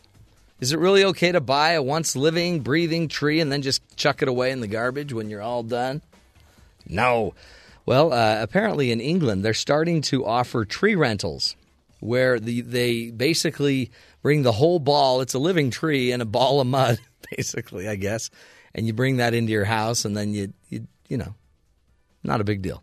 But then when you're done, they'll come pick it up and take it and replant it. So you're pretty much suffocating the tree for you're a bringing it in out of the weeks. cold, giving it a nice warm trip.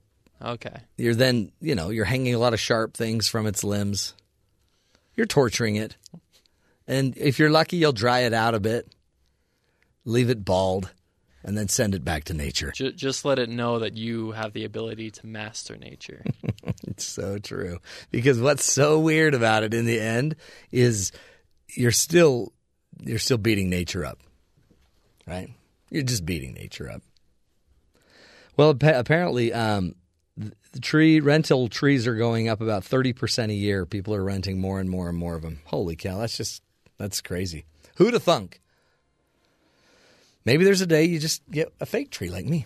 Anyway, we'll take a break, folks. Next hour, more ideas, more tools to help you live longer, love stronger. This is the Matt Townsend Show. Stick with us.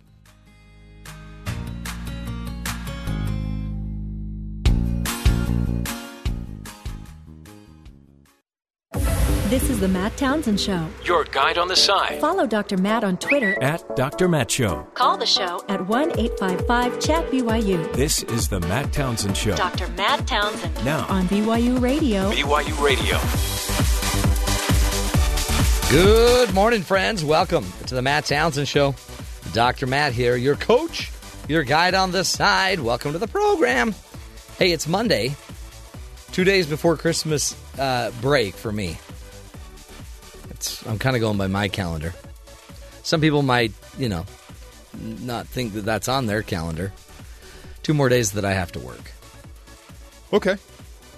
I'm trying to think, wait, is that my calendar? Yes, we have the same calendar, so yeah. I concur. And then if you're for not all here, the listeners, they might have to to keep working this week. It's fine. They just Christmas Eve, yeah.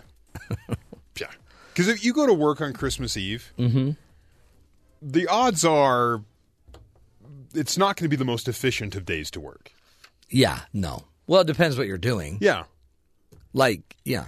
If it's office work, it might not be the most efficient time of But the a year. lot of times, I like working when no one else is working. Because then you can kick your feet up, take your shoes off, put on your jammies, walk around the office in your jammies. There you go. Which is what I'm going to be doing this week. Walking around here in your jammies? Mm-hmm. Why would you come into the office? Well, I've got to work. I've got to do my show. But I don't want to wear my jammies on the show. That's not professional. Okay. So I dress normal, and then It's nice to know you have standards. You wouldn't want anybody to see you in your jammies. No. On radio. No. I wouldn't want you guys to see me. Well, we wouldn't want to see you either. So can I just suggest, after the show, don't go near my office. Okay. Because I'm putting my jammies on. Deal. Is that why you brought your curtains in today? Yeah. Okay. I'm covering my window today. It's a privacy screen. He's fine. I'm covering my window. You may have heard about Steve Harvey and the Miss Universe pageant problem. Apparently, Miss Columbia was Miss Universe for about 2 minutes because of a mistake by... I don't know if it was 2 minutes. Poor. I feel bad for him. He is a good guy. Yeah. He just read the card wrong. But I've got a job for Steve Harvey if he's looking for a job. No, I think he's good, but go ahead. Well, I think he's going to lose a job. What, like the Family Feud? Maybe. No, he won't. Well, I don't know. He may not live. This is big. You don't mess with countries. He's going to get the biggest hug virtually from the Family Feud viewing audience. Yeah. They love that show. They love what he does on that show. They love that he can take the most common phrase of things and make it seem off color, but it's not, and it's all awkward, and people think it's funny. I like that he's not Richard Dawson, who used to kiss everybody. Yeah, that was awkward. That was kind of creepy. Yeah. But talk about creepy. And if he needs a job, if Steve needs a job, he can go to Boston and be employed as a living elf on the shelf. Have you heard about these things? The pictures are strange. Are they strange? You have a full-grown man sitting up on a mantle. So in Boston, a Massachusetts man posted a listing on Craigslist offering to attend holiday parties dressed as an elf on the shelf. And he will stare emptily at your guests for $100 an hour. Which I'm pretty sure is where Don found Ben. Yeah. Ben's a Ben on the board. You're not supposed to look at my resume. Yeah. That was it. You were an elf on the shelf. Yeah, I was. It was only a seasonal job, so that's why I tried to get away from it. So for $100 an hour. This guy, listen to this. I specialize in holiday-themed events, either yours or an unexpected friend's. But I also offer contracted private investigation and babysitting services. So he's a PI, babysitter, elf on a shelf. Yeah. Huh. If you need an elf on the shelf to watch your kids, that might be how you go shopping. You hire the elf on the shelf, $100 an hour, and about $300 later, you got all your presents. Kids are taken care of because they're not going to mess with the elf on the shelf. No, that's one of the rules, right? Yeah. You don't mess with them. Either that or your TV will be gone and all your jewelry will be stolen. He robs you blind. And you know what? You can name him anything you want. Buddy the Elf. If you want to name him Buddy the Elf on a Shelf. It's not original, but okay. You can name him anything you want. He sits up there. He's in a pair of red long johns, and he's got his little green hat on. Are you serious? That is so sad. You're like, wow. But you know what? He's in such demand, he needs 48-hour notice. There you go. And it seems like, I don't know that all the shelves, all of the mantles are made for someone to sit on. You may have to secure it somehow. Maybe get him a chair. He comes with some boards to reinforce the shelf. Yeah, which shelf do you want me on? He's working the shelf. It's going to take me 20 minutes to get ready. Wow. Anyway, if you are looking for a little extra, cashola, you got it. Do a little elf on the shelf. I think that's an untapped market. Oh, I think very few people would even think of going there. For good reason. Yeah, totally. Anyway, it's sad, but it's totally great. A little bit later in the show, we're going to be talking to the guys from BYU Sports Nation, so we can talk to them about Kalani Sitake, the new head coach, also about the BYU-Utah Bowl game, which was an incredible game after the first 11 minutes. Yeah. Once the University of Utah scored 35 points, then it turned into a game. It seems like what happened is the Utes get 35 points in 11 minutes, and they just were exhausted, and they just couldn't do anything else. And then finally, BYU, they weren't exhausted. They didn't want to run up the score. They had 35 points. They were good. They were just going to coast. They were good. And then they just couldn't get it back. It was like it was stuck in cruise control. Yeah. They couldn't get it back in gear, and it was just tough. I hate that. When you can't get it back in Afterwards, their head coach is like, there's some things we need to work on. Yeah. You know what? In the end, the Utes win. I mean, they held on. The deal. That's the deal.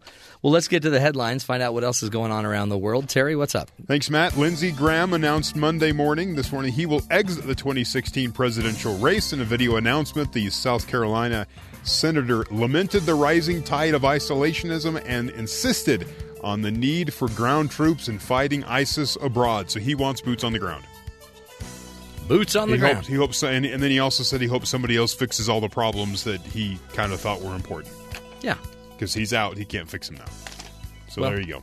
One person killed, 37 others injured when a driver repeatedly struck a crowded Las Vegas sidewalk Sunday night. A female motorist barreled into a crowd of pedestrians 2 or 3 times, on South Las Vegas Boulevard near the Paris Hotel, Casino, and Planet Hollywood. Police said she was detained nearby and is being tested for drugs and alcohol. Reports have the driver had a 3-year-old child with her and drove away from the scene before surrendering to authorities. Of the injured, police said 6 people in critical condition. Here is what one witness saw. People were running behind the car, chasing the car, and they were not police officers chasing the car. Wow. They were hitting on the windows trying to get the kid out of the car because the mom obviously is having some sort of issue, so they're trying to save the kid. So Deputy Police Chief Brett Zimmerman ruled out terrorism but said that authorities believe it was an intentional act. That the driver did this on purpose, which is sad. Very sad. Again, now we'll have people borrowing cars because we've had 2 or 3 of these events. Yeah. Just tragic. I don't know. In other news, global oil markets continued to fall Monday morning, hitting their lowest point since July of 2004. Fears that prices will fall further were sparked by a large worldwide production output and expanding surplus, reports the Wall Street Journal. Industry analysts say $20 a barrel oil is possible in 2016. Separately, the average U.S. price of the pump fell below $2 for the first time in 6 years. The U.S. average is $1.99 a gallon, according to Bloomberg. It's been below that by my house, as it recently jumped back up, much to my dismay. Just go across the street. We've made all this progress. I know. To get the price down, and then it climbs. But it'll go back up. It always just goes back up. Yeah. It'll go back up right when I buy my next Hummer. It always does. It's affordable to have an SUV again. I know. Now the Hummer's not a big deal. Officials in, I think it's Nashua, New Hampshire, told all public school students to stay home today because of a specific threat aimed at 2 high schools. We have received a detailed threat of violence to harm students and staff at both of our high schools, Superintendent Mark Conrad announced on the school district's website Sunday night. He said he expects the schools to reopen on Tuesday. 2 private schools in the area will also be closed. Well, the threat is from the elf on the shelf. You shouldn't be having school this week. You'd think. I don't know. It depends. But, yeah, so there's more school threats, and the even if it seems like it's not a threat, they're choosing to shut it down. You've got to be careful nowadays. Yeah. Not sure what's going on. Remember the guy that flew the gyrocopter? Which one? The one on the White House? The guy from Florida. It was in spring of 2015. His name's Doug Hughes. From Florida up to... He was a Florida mailman. Yeah. And he had 535 letters, one to each member of the House of Representatives and I believe the Senate. And he was flying them up there. It was about campaign finance reform. And he landed like on the lawn. The lawn of the U.S. Capitol building. Not a great idea. No, but it did expose the fact that you can fly a small... Gyrocopter all the way right into the heart of D.C. and Gyrocopter sales went through the roof. And initially the reports were that they didn't see it coming, and then all the agencies, we saw him. We just he just looked crazy. We didn't want to take him tried down. to mobilize. So it's still under can you get in there to Washington D.C. with this form of transportation? He is planning to launch a primary challenge to an unrevealed House representative member somewhere in southern Florida. Whoa. He's going to jump in the primary race to some poor congressman yet to be announced. Yet to be named. Who's the most exposed? Who's the most vulnerable? Who can I go after? But he did plead guilty to a felony charge of operating the aircraft without a license. Well, so he has a felony on his record. So what's his campaign slogan? He wants things to change. He says, not that there is a problem with Congress, but that there are solutions to the problem. Gyrocopter. But that was the phrasing of this. He goes, the reason I did it, flying the letters in there, he says, the reason was to get a message to the American people, he said. Not that there is a problem with Congress, but that there are solutions to the problem. Yeah. No, yeah. Which seems confusing to me. If there's not a problem with Congress, no, he doesn't but he has have a solution to the problem. But there are solutions to the problem that does not exist. Well, it doesn't exist because he delivered the letters. Apparently. Which was probably the solution. Hopefully he's talking about campaign finance reform. He doesn't make that clear. Yeah. But he's a felon for what he did. Yeah. But he's running for Congress. Well, I'm going to bet he won't win. Maybe an outside shot? I mean, unless, of course, he started offending everyone. Okay. Calling everybody names. That seems to be the trend at the moment, right? If he used the word idiot a lot. and then talked about his own million. Has this guy made millions? No. Billions? He's a mailman in Florida. Okay, yeah, he doesn't have a shot. He's in trouble. Oh, well, not everybody can, go in and win a race. Anywho, so either get a gyrocopter, that makes you popular, or Elf on the Shelf job, which Ben apparently is doing this afternoon. You're all dressed up for that. Yeah, I'm moonlighting, so. Tights. I think tights are against the company policy. You might want to look into that because if HR sees you wearing what you're wearing, they're going to probably take care of things. Yeah, I was just going to leave work as fast as possible after this. Luckily, I just had Terry's going to go call him right now while we're in the show. Oh, really? Yeah, just so that you don't miss that chance to have that great talk. Wow, thanks. Don't ever wear tights again. Discouraging my moonlighting. Yeah, sorry. You're only allowed to have one job. Hey, we are going to take a break. When we come back, do you ever notice that sometimes the holidays bring out your worst self? You get caught up in all the minutia and you just turn into a jerk, maybe? Our next guest, Dr. Relly Nadler, will be joining us, and he's going to walk us through how to use your emotional intelligence and to use it to elevate your game this holiday season. Creates a little more emotional stability for you and for those around you. Interesting stuff. Stick with us, folks. This is the Matt Townsend Show. We'll be right back. The house is packed where the strings of light are broken. I don't care if the gifts are wrapped or there's nothing here to open. Love is not a toy and no paper will conceal it. Welcome back, everybody, to the Matt Townsend Show.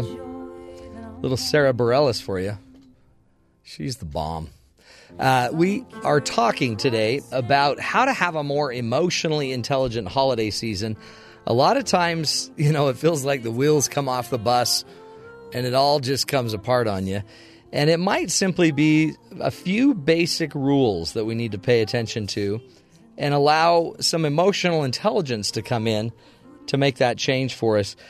Joining us is Dr. Relly Nadler, licensed psychologist, world-class executive coach. He joins us from California today to talk to us a little bit about how we don't have to turn into our worst selves during the holidays and how we can be a little more emotionally intelligent this year. Dr. Relly Nadler, welcome to the Matt Townsend Show. Thank you, Matt. Very glad to be here. So great to have you.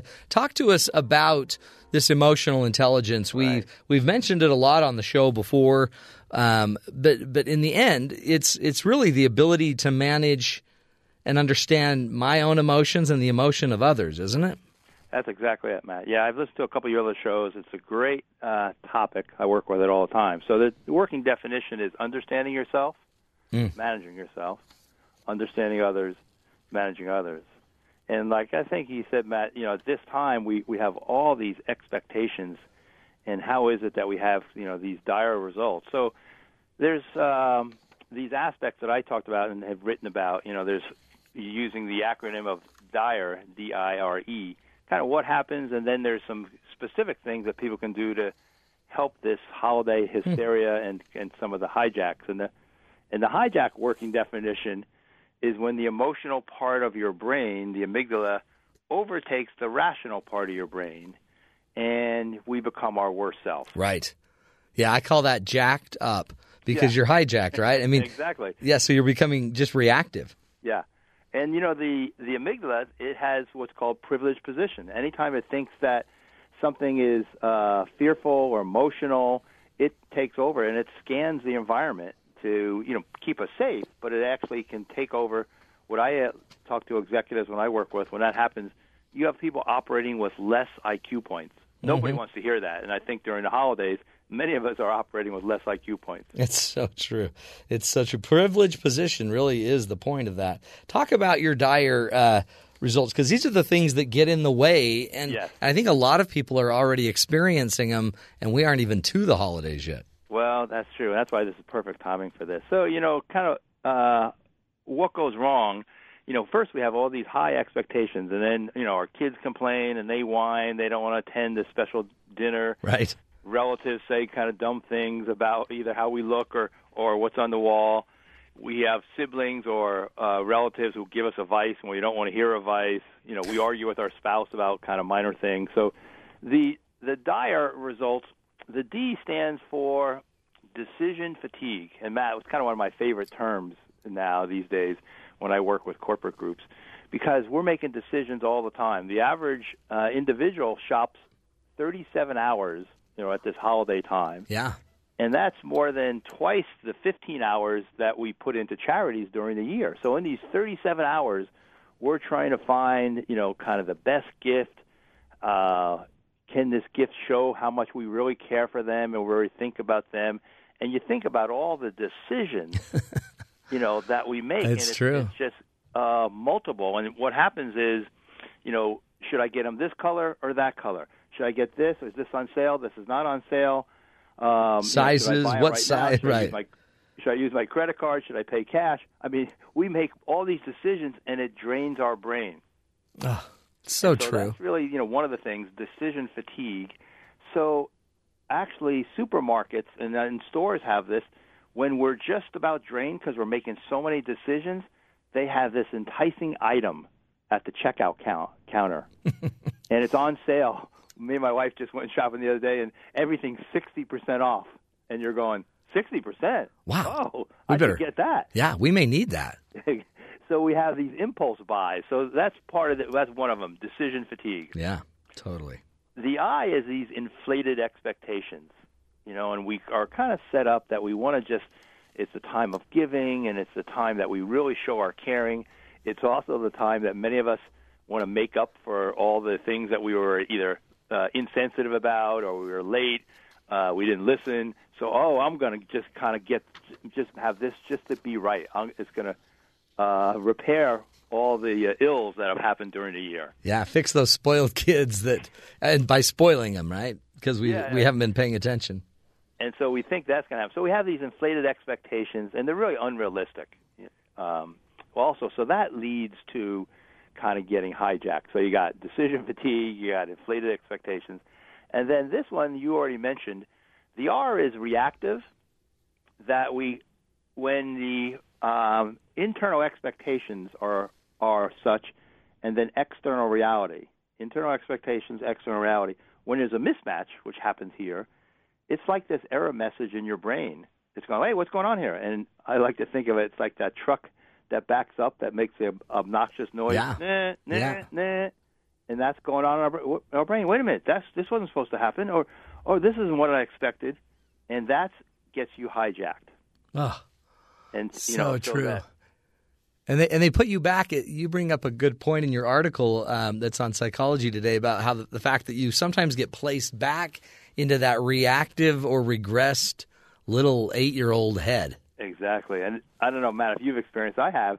Oh, yeah. Times I've gone home, and whatever the family roles are, and from the work that you do, you kind of plug into those family roles. So you may be the family hero. Everything is about your accomplishments. Or you may be the scapegoat in the family. How come you can't be like your brother? How come you can't be like your sister? Yeah, totally. Or you're the clown that, breaks up the tension with humor.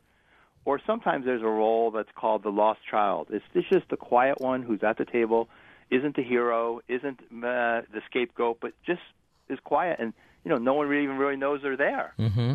So I think, again, as you're reactive, we fall into these old roles, and it's like, wow, who have I become? So not only do you have your not only do you have your worst self, you got your younger self. Yeah, you can't win. And then they dare to point that out. Man, you act like you're 8. Oh, here we go. Yeah. Yeah. And I think what happens at the dinner table, I'm guilty of this too. Our siblings, we think of them as they were then. Oh, you never cleaned up your room. Meanwhile, this is like a 45-year-old professional. You never clean your room. Yeah. You're always late to dinner. It's like, okay, well, what does that have to do with now? That's so true. It's so true. And then your last E from the Dyer model is emotional hurts, huh? And so the emotional hurts is this idea that we get re-injured, and if you're that lost child, and everybody gets all this attention, you probably only have to be sitting there for 5 minutes that this emotional reaction is, oh, here we go again. And even thinking about the holidays, USA Today had a thing that 63% of people feel it's stressful during holidays. Well, part of this would be, okay, here we go again. My mother or father is going to say this to me, and it brings up these old hurts. And so just thinking about this, we start re-injuring ourselves. And so here's what's interesting, Matt. The brain knows pain, physical pain, and social pain, but it shows up in the brain as the same thing. Yeah, it can't detect, can it? It's just bad either way. It's just pain. So the social pain or social rejection, oh, here we go again. I wonder what my mom's going to harp on me about now or what my brother's going to say. So you're starting to injure yourself even before you get to the house that you're going to be at. Oh, see, so then that amps you up, and that's why it's so dire. Let's do this. Let's take a break and continue the discussion after the break. We're speaking with Dr. Relly Nadler, and you really he's got the goods, folks. He's helping us. He's got a great website called TrueNorthLeadership.com. TrueNorthLeadership.com, and he's walking us through how we can be more emotionally intelligent during the holiday season. When we come back, he'll be giving us some solutions for how we use more emotional intelligence to kind of dig us out of this hole we may have found ourselves in. Stick with us, folks. This is the Matt Townsend Show. We'll be right back.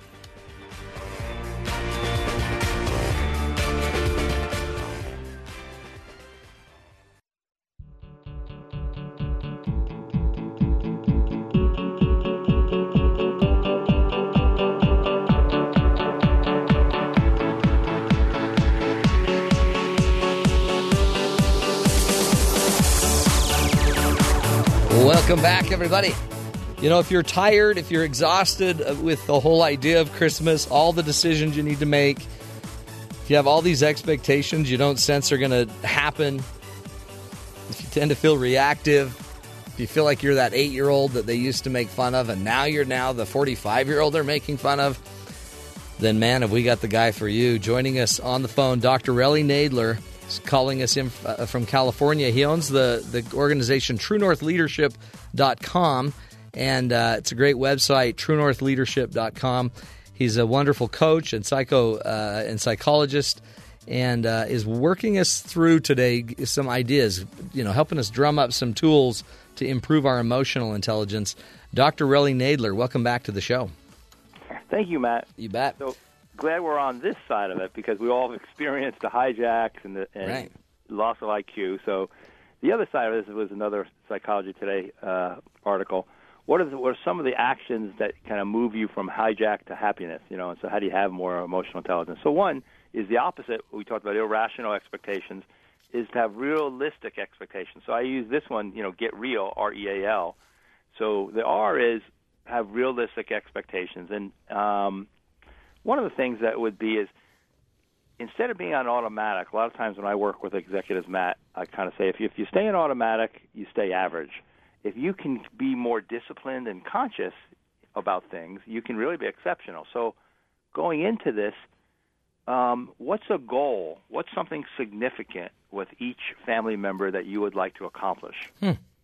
So, for example, with my wife, I want to comment about her strength and determination and how she's been inspiring. These could be a couple sentences. Yeah. But so in this, instead of being reactive, what's the few things? My sister, who maybe I don't see that often, I want to at some point take her aside and say something about her warmth, her perspective, and just how her attitude is contagious. Same thing with your kids. So it's almost with each family member. How do I have this just be we're an automatic and maybe talk about things that don't mean anything and therefore I'm not listening? Can I really have a significant contact with them? What would that look like? And you're really just trying to think it through and I guess build a plan or build just the concept and then keep that top of mind? Yeah. So what I would do, Matt, I'm on the West Coast. I grew up on the East Coast. So often on the plane, I'd say, okay, so what do I want to say to my dad when he was alive? What's the one thing with my mom? Okay, how do I want to be with my brother? So I have a plan, so I'm more conscious than being on automatic. Yeah. I mean, in worst case scenario, if that's all you were able to do, you've still accomplished your plan. Yeah, exactly, Matt. And then I think it's like, oh, okay, so now I didn't have this unrealistic expectations. I accomplished, at least could be those 2 or 3 sentences of appreciation. Yeah, that's cool. And then the E is, one is kind of experience the moment, kind of enhance your focus, and for empathy. So there's a few E's in there. But, you've had people on your show. How do you really stay in the moment and really be there? And Stephen Covey's work that I'm sure you're so familiar with, seek to understand before you're understood. I think it's habit 5. Yeah. How do you really listen? Most of us listen with the idea to respond versus when we think of empathy, the definition is, does someone really see your perspective? And when I work with corporate groups, a play on words, no one knows you see it unless you say it. Right. So if you're at the dinner table and people are, saying things, you almost need to feed it back to them. And then even an advanced skill that we've gotten from Dr. Martin Seligman, who's kind of the father of positive psychology, and he put together a whole curriculum around our veterans who come back. And one of the communication skills as part of his curriculum is called giving active constructive responses versus passive constructive. Active constructive, someone says, oh, I got a new job, or I'm going to work with this, and if you're listening to them, that's fantastic. Tell me about that. How did they select you, and what does that look like? And how are you feeling about that? You want to expand the strengths and really celebrate. Interesting. Yeah, instead of like, well, yeah, and like rebutting it or retorting it. Yeah, because that's what we do, right? We just jump in and say, well, I did that too last year. Yeah. Well, so exactly what you're saying, Matt. Here's what's the opposite of that, and you nailed it. So it's active constructive, oh, that's great, and celebrate. It's the ritual, what we don't do. We get active destructive. Oh, really? It's true. So you're going to be working more hours? Does that mean you're going to be traveling more? Yeah. Does that mean you're going to be paying more taxes? That's right. Your wife must hate that, the right? Exact negative. Oh, interesting. We do. What a downer we are. Exactly. So a couple of these things I like to think are micro initiatives. These are simple, and they take a couple sentences. And then the other part of the communication is passive constructive, and we're all guilty of this. You're all jacked up in a positive way about something, and your family member says, oh, that's cool. And they go, yeah. That's all you got for me? Right, that's cool? it. That's it. That's true, though. I mean, and those are great skills because it also just shows you're actually, with them. You're in the moment with them. Yeah. That's cool. And you're kind of sharing their excitement. So maybe another way of saying that, if someone's excited, you should be as excited as they are, and then get them to explore it more. So that would be the kind of the E for experience in the moment and empathy. That's great. What's the A? And then the A is to kind of accept people accept the situation and accept the people. We so easily make judgments, and going back to what we said earlier, oh, you're always doing this, working with folks, that I would ask them to accept and pay attention to their first interpretation or judgment. Oh, there they go again, trying to be the center of attention. Yeah. If you could step back and say, okay, what else could be going on? What's my second, third, and fourth interpretation? Wow, they're really excited about this. They haven't seen each other, haven't seen us, for the year, and they want to share they want to share their life. If you could get the second, third, or fourth interpretation, they're almost always going to be better than that quick judgment. Oh, yeah. And then you'll feel better about it and be able to sell it better to show that you care. Yeah, I mean, you can actually be there. So it's kind of, we all make judgments, and especially in that family situation where, we've seen them, we see the patterns. If we can almost take a deep breath and just accept that's it, and then maybe come up with a better interpretation. You bet. That's good stuff. We've only got about one more minute. What's the L stand for? And the L is for love and learn. And so if you're not on automatic, how do you kind of share your love and your concern with them, and some of the actions that we've been saying. And so I'll just share one of them for yourself. Maybe at the end of the day or the holiday time, what are the 3 or 4 things that you feel gratitude for and grateful for? And then maybe share that the next day with your family members. It could be the meal. It could be how they spent time. It could be the long walk. It could be who they've been to you. So it goes back to what I was saying earlier about goals. That would be really helpful. That's great. And great advice and very basic stuff, really. Yeah. Well, we really appreciate you, Relly, and we wish you the best of holidays this year, and keep up the good work with emotionally intelligent training, because heaven knows we all need it. We all need it. Well, thanks so much. Same to you, and enjoy the holidays. Thank you. Dr. Relly Nadler, again, you can find out more about his work at truenorthleadership.com and get some coaching there as well. Lots of programs that you can look through on that website. We'll take a break, my friends. When we come back, we'll be visiting our good buddies at BYU Sports Nation, find out what they've got on their show, and also at 1 p.m. Eastern Time. 1 p.m. Eastern Time, they will be having a press conference. 4 p.m. Eastern Time. They'll be having a press conference about the new announcement of BYU's new football coach. Interesting stuff. 4 p.m. Eastern Time. You can be looking for that. This is the Matt Townsend Show. We'll take a break. We'll be right back. Stick with us.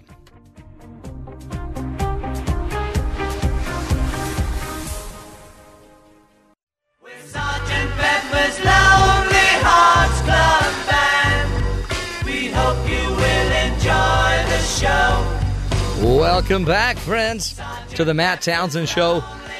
We're going to take it down to our good buddies at BYU Sports Nation, Spencer Linton and Jerem Jordan. They've had a very, very busy weekend. Hello, gentlemen. Hello, Matthew. What's up? You're back. Happy to report that we survived Las Vegas. I know. Did you see Steve Harvey's big mistake while you were there?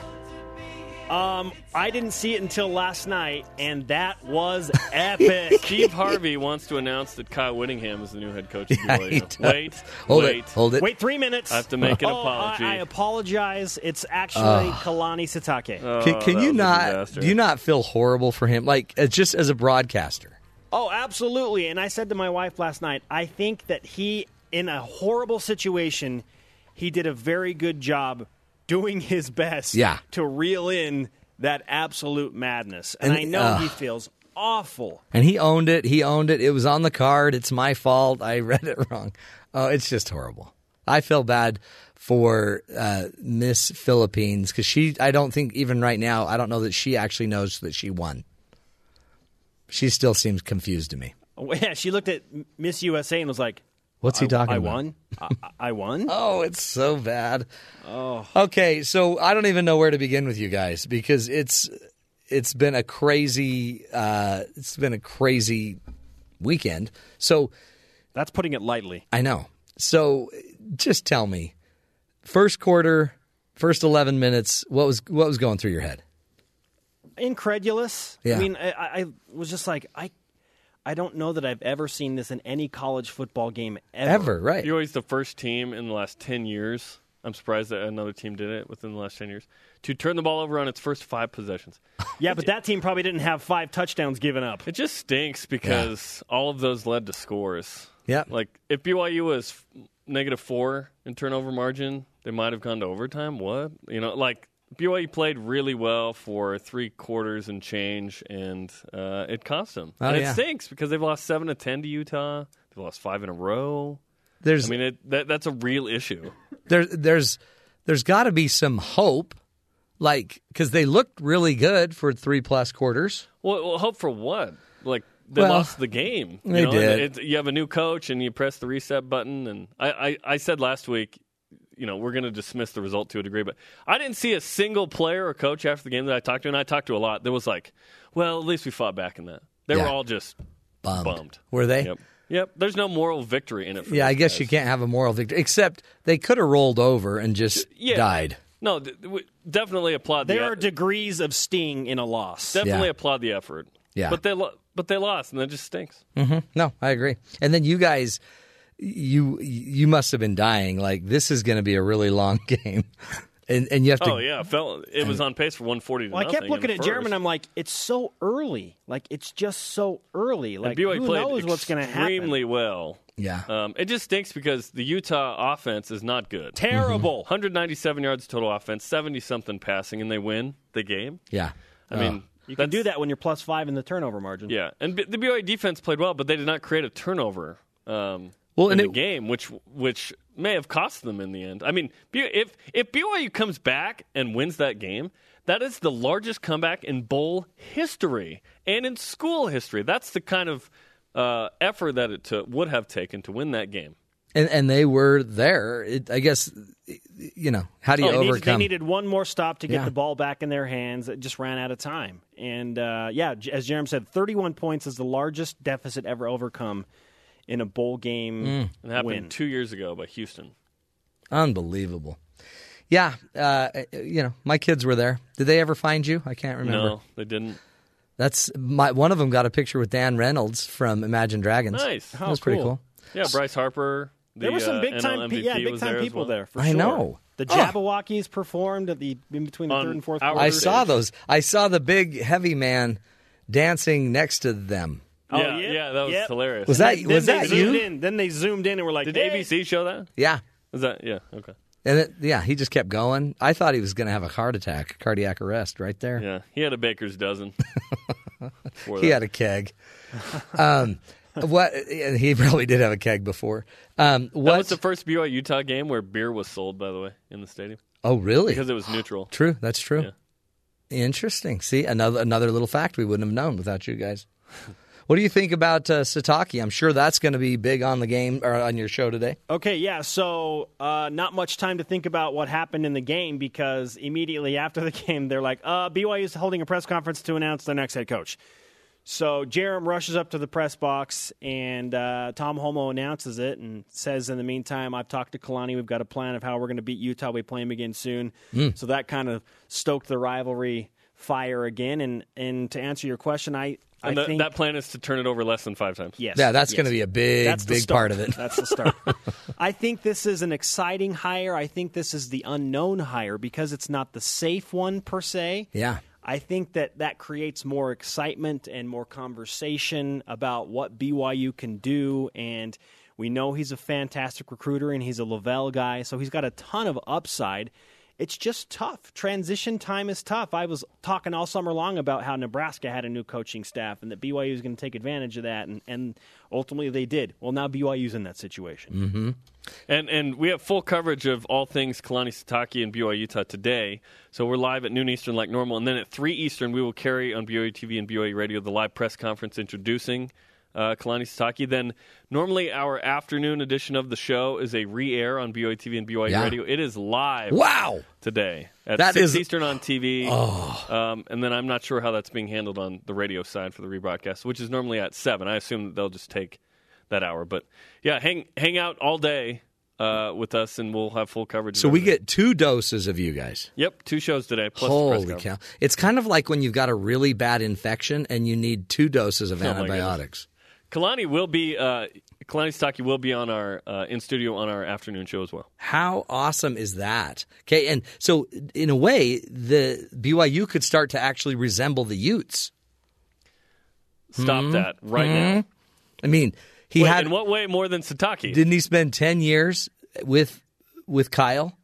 So maybe he'll start, playing like Kyle. We don't want that. I know, but I'm just saying. Defense, really good special teams, and conservative offense. This is an aggressive offensive place. We'll see, though, what he brings to the table. It's going to be cool. Listen, ultimately, winning matters the most, but BYU fans really care about style. That's right. Well, and I still think there's a lot of people upset about losing the triple option. Oh, my goodness. I mean, there's 2 of them. Kenny Amatalolo was at the game. I talked to him for a minute. Did you? His son plays for BYU, so he came to watch. Well, and that's interesting. I bet he's sad he can't have his son, but what do you do? Well, he chose that, so. Yeah, but there's reasons. Somewhere.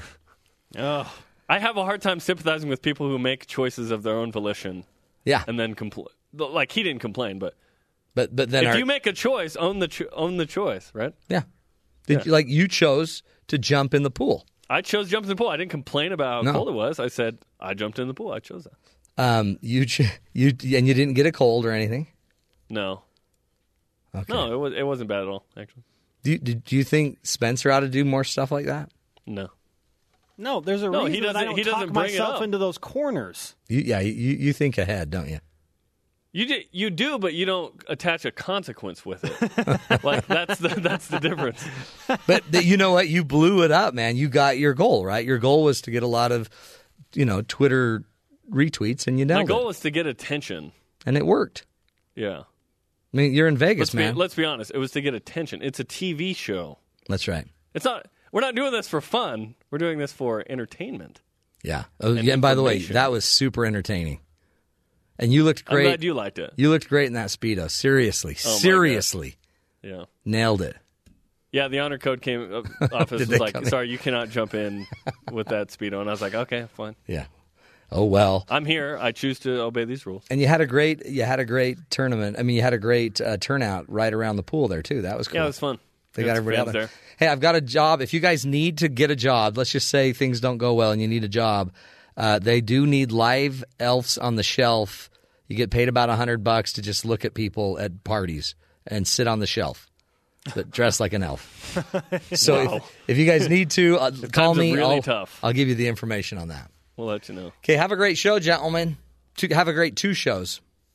Thank you. You're busy all day. Knock 'em dead.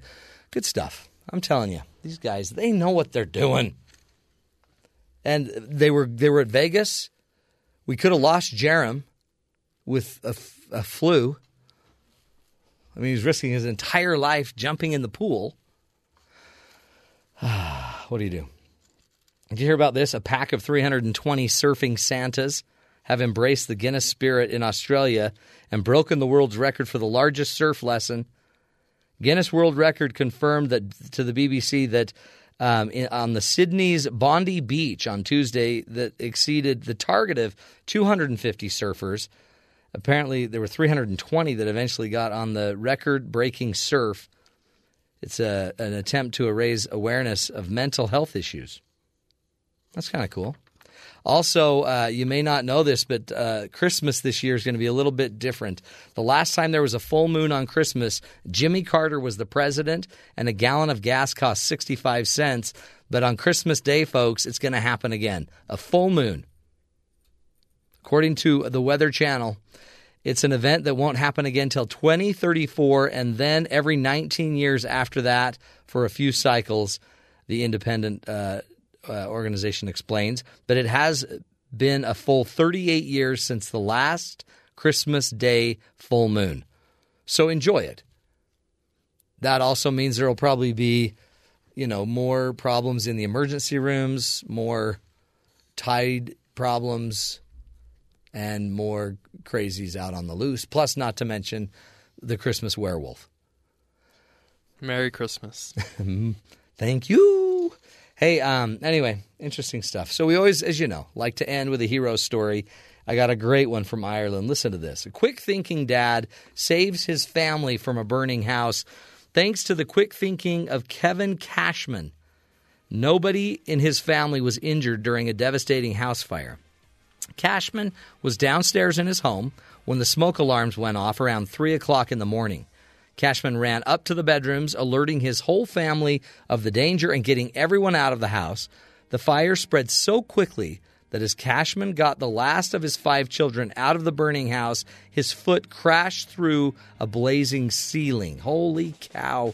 He suffered second-degree burns and was treated for smoke inhalation. Kevin's wife, Suzanne Cashman, says she shudders to think what might have happened if Cashman hadn't been there. The Cashman's home was completely destroyed by the inferno, including all of the decorations and presents for the Christmas holiday. In the meantime, the Cashmans are staying with relatives and neighbors. Cashman says, "It isn't the Christmas we'd expected, but it could have been worse. We have each other, and that is what matters." The family says they were totally overwhelmed by the community's response to their plight. They have been gifted many offers of Christmas dinners, toys, accommodations, entertainment, and clothing. So Kevin Cashman, not just a dad, but he's the hero of the day on the Matt Townsend Show.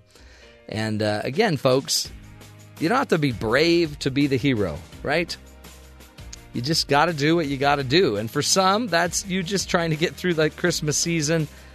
And, some of you are going to be working for Christmas, and we appreciate you. We thank you for all of your service. Those that have to, work in emergency services, keeping the police and the firemen out there. We appreciate you as well. Well, that's the show. We'll take a break. Actually, we're done. But coming up next, BYU Sports Nation.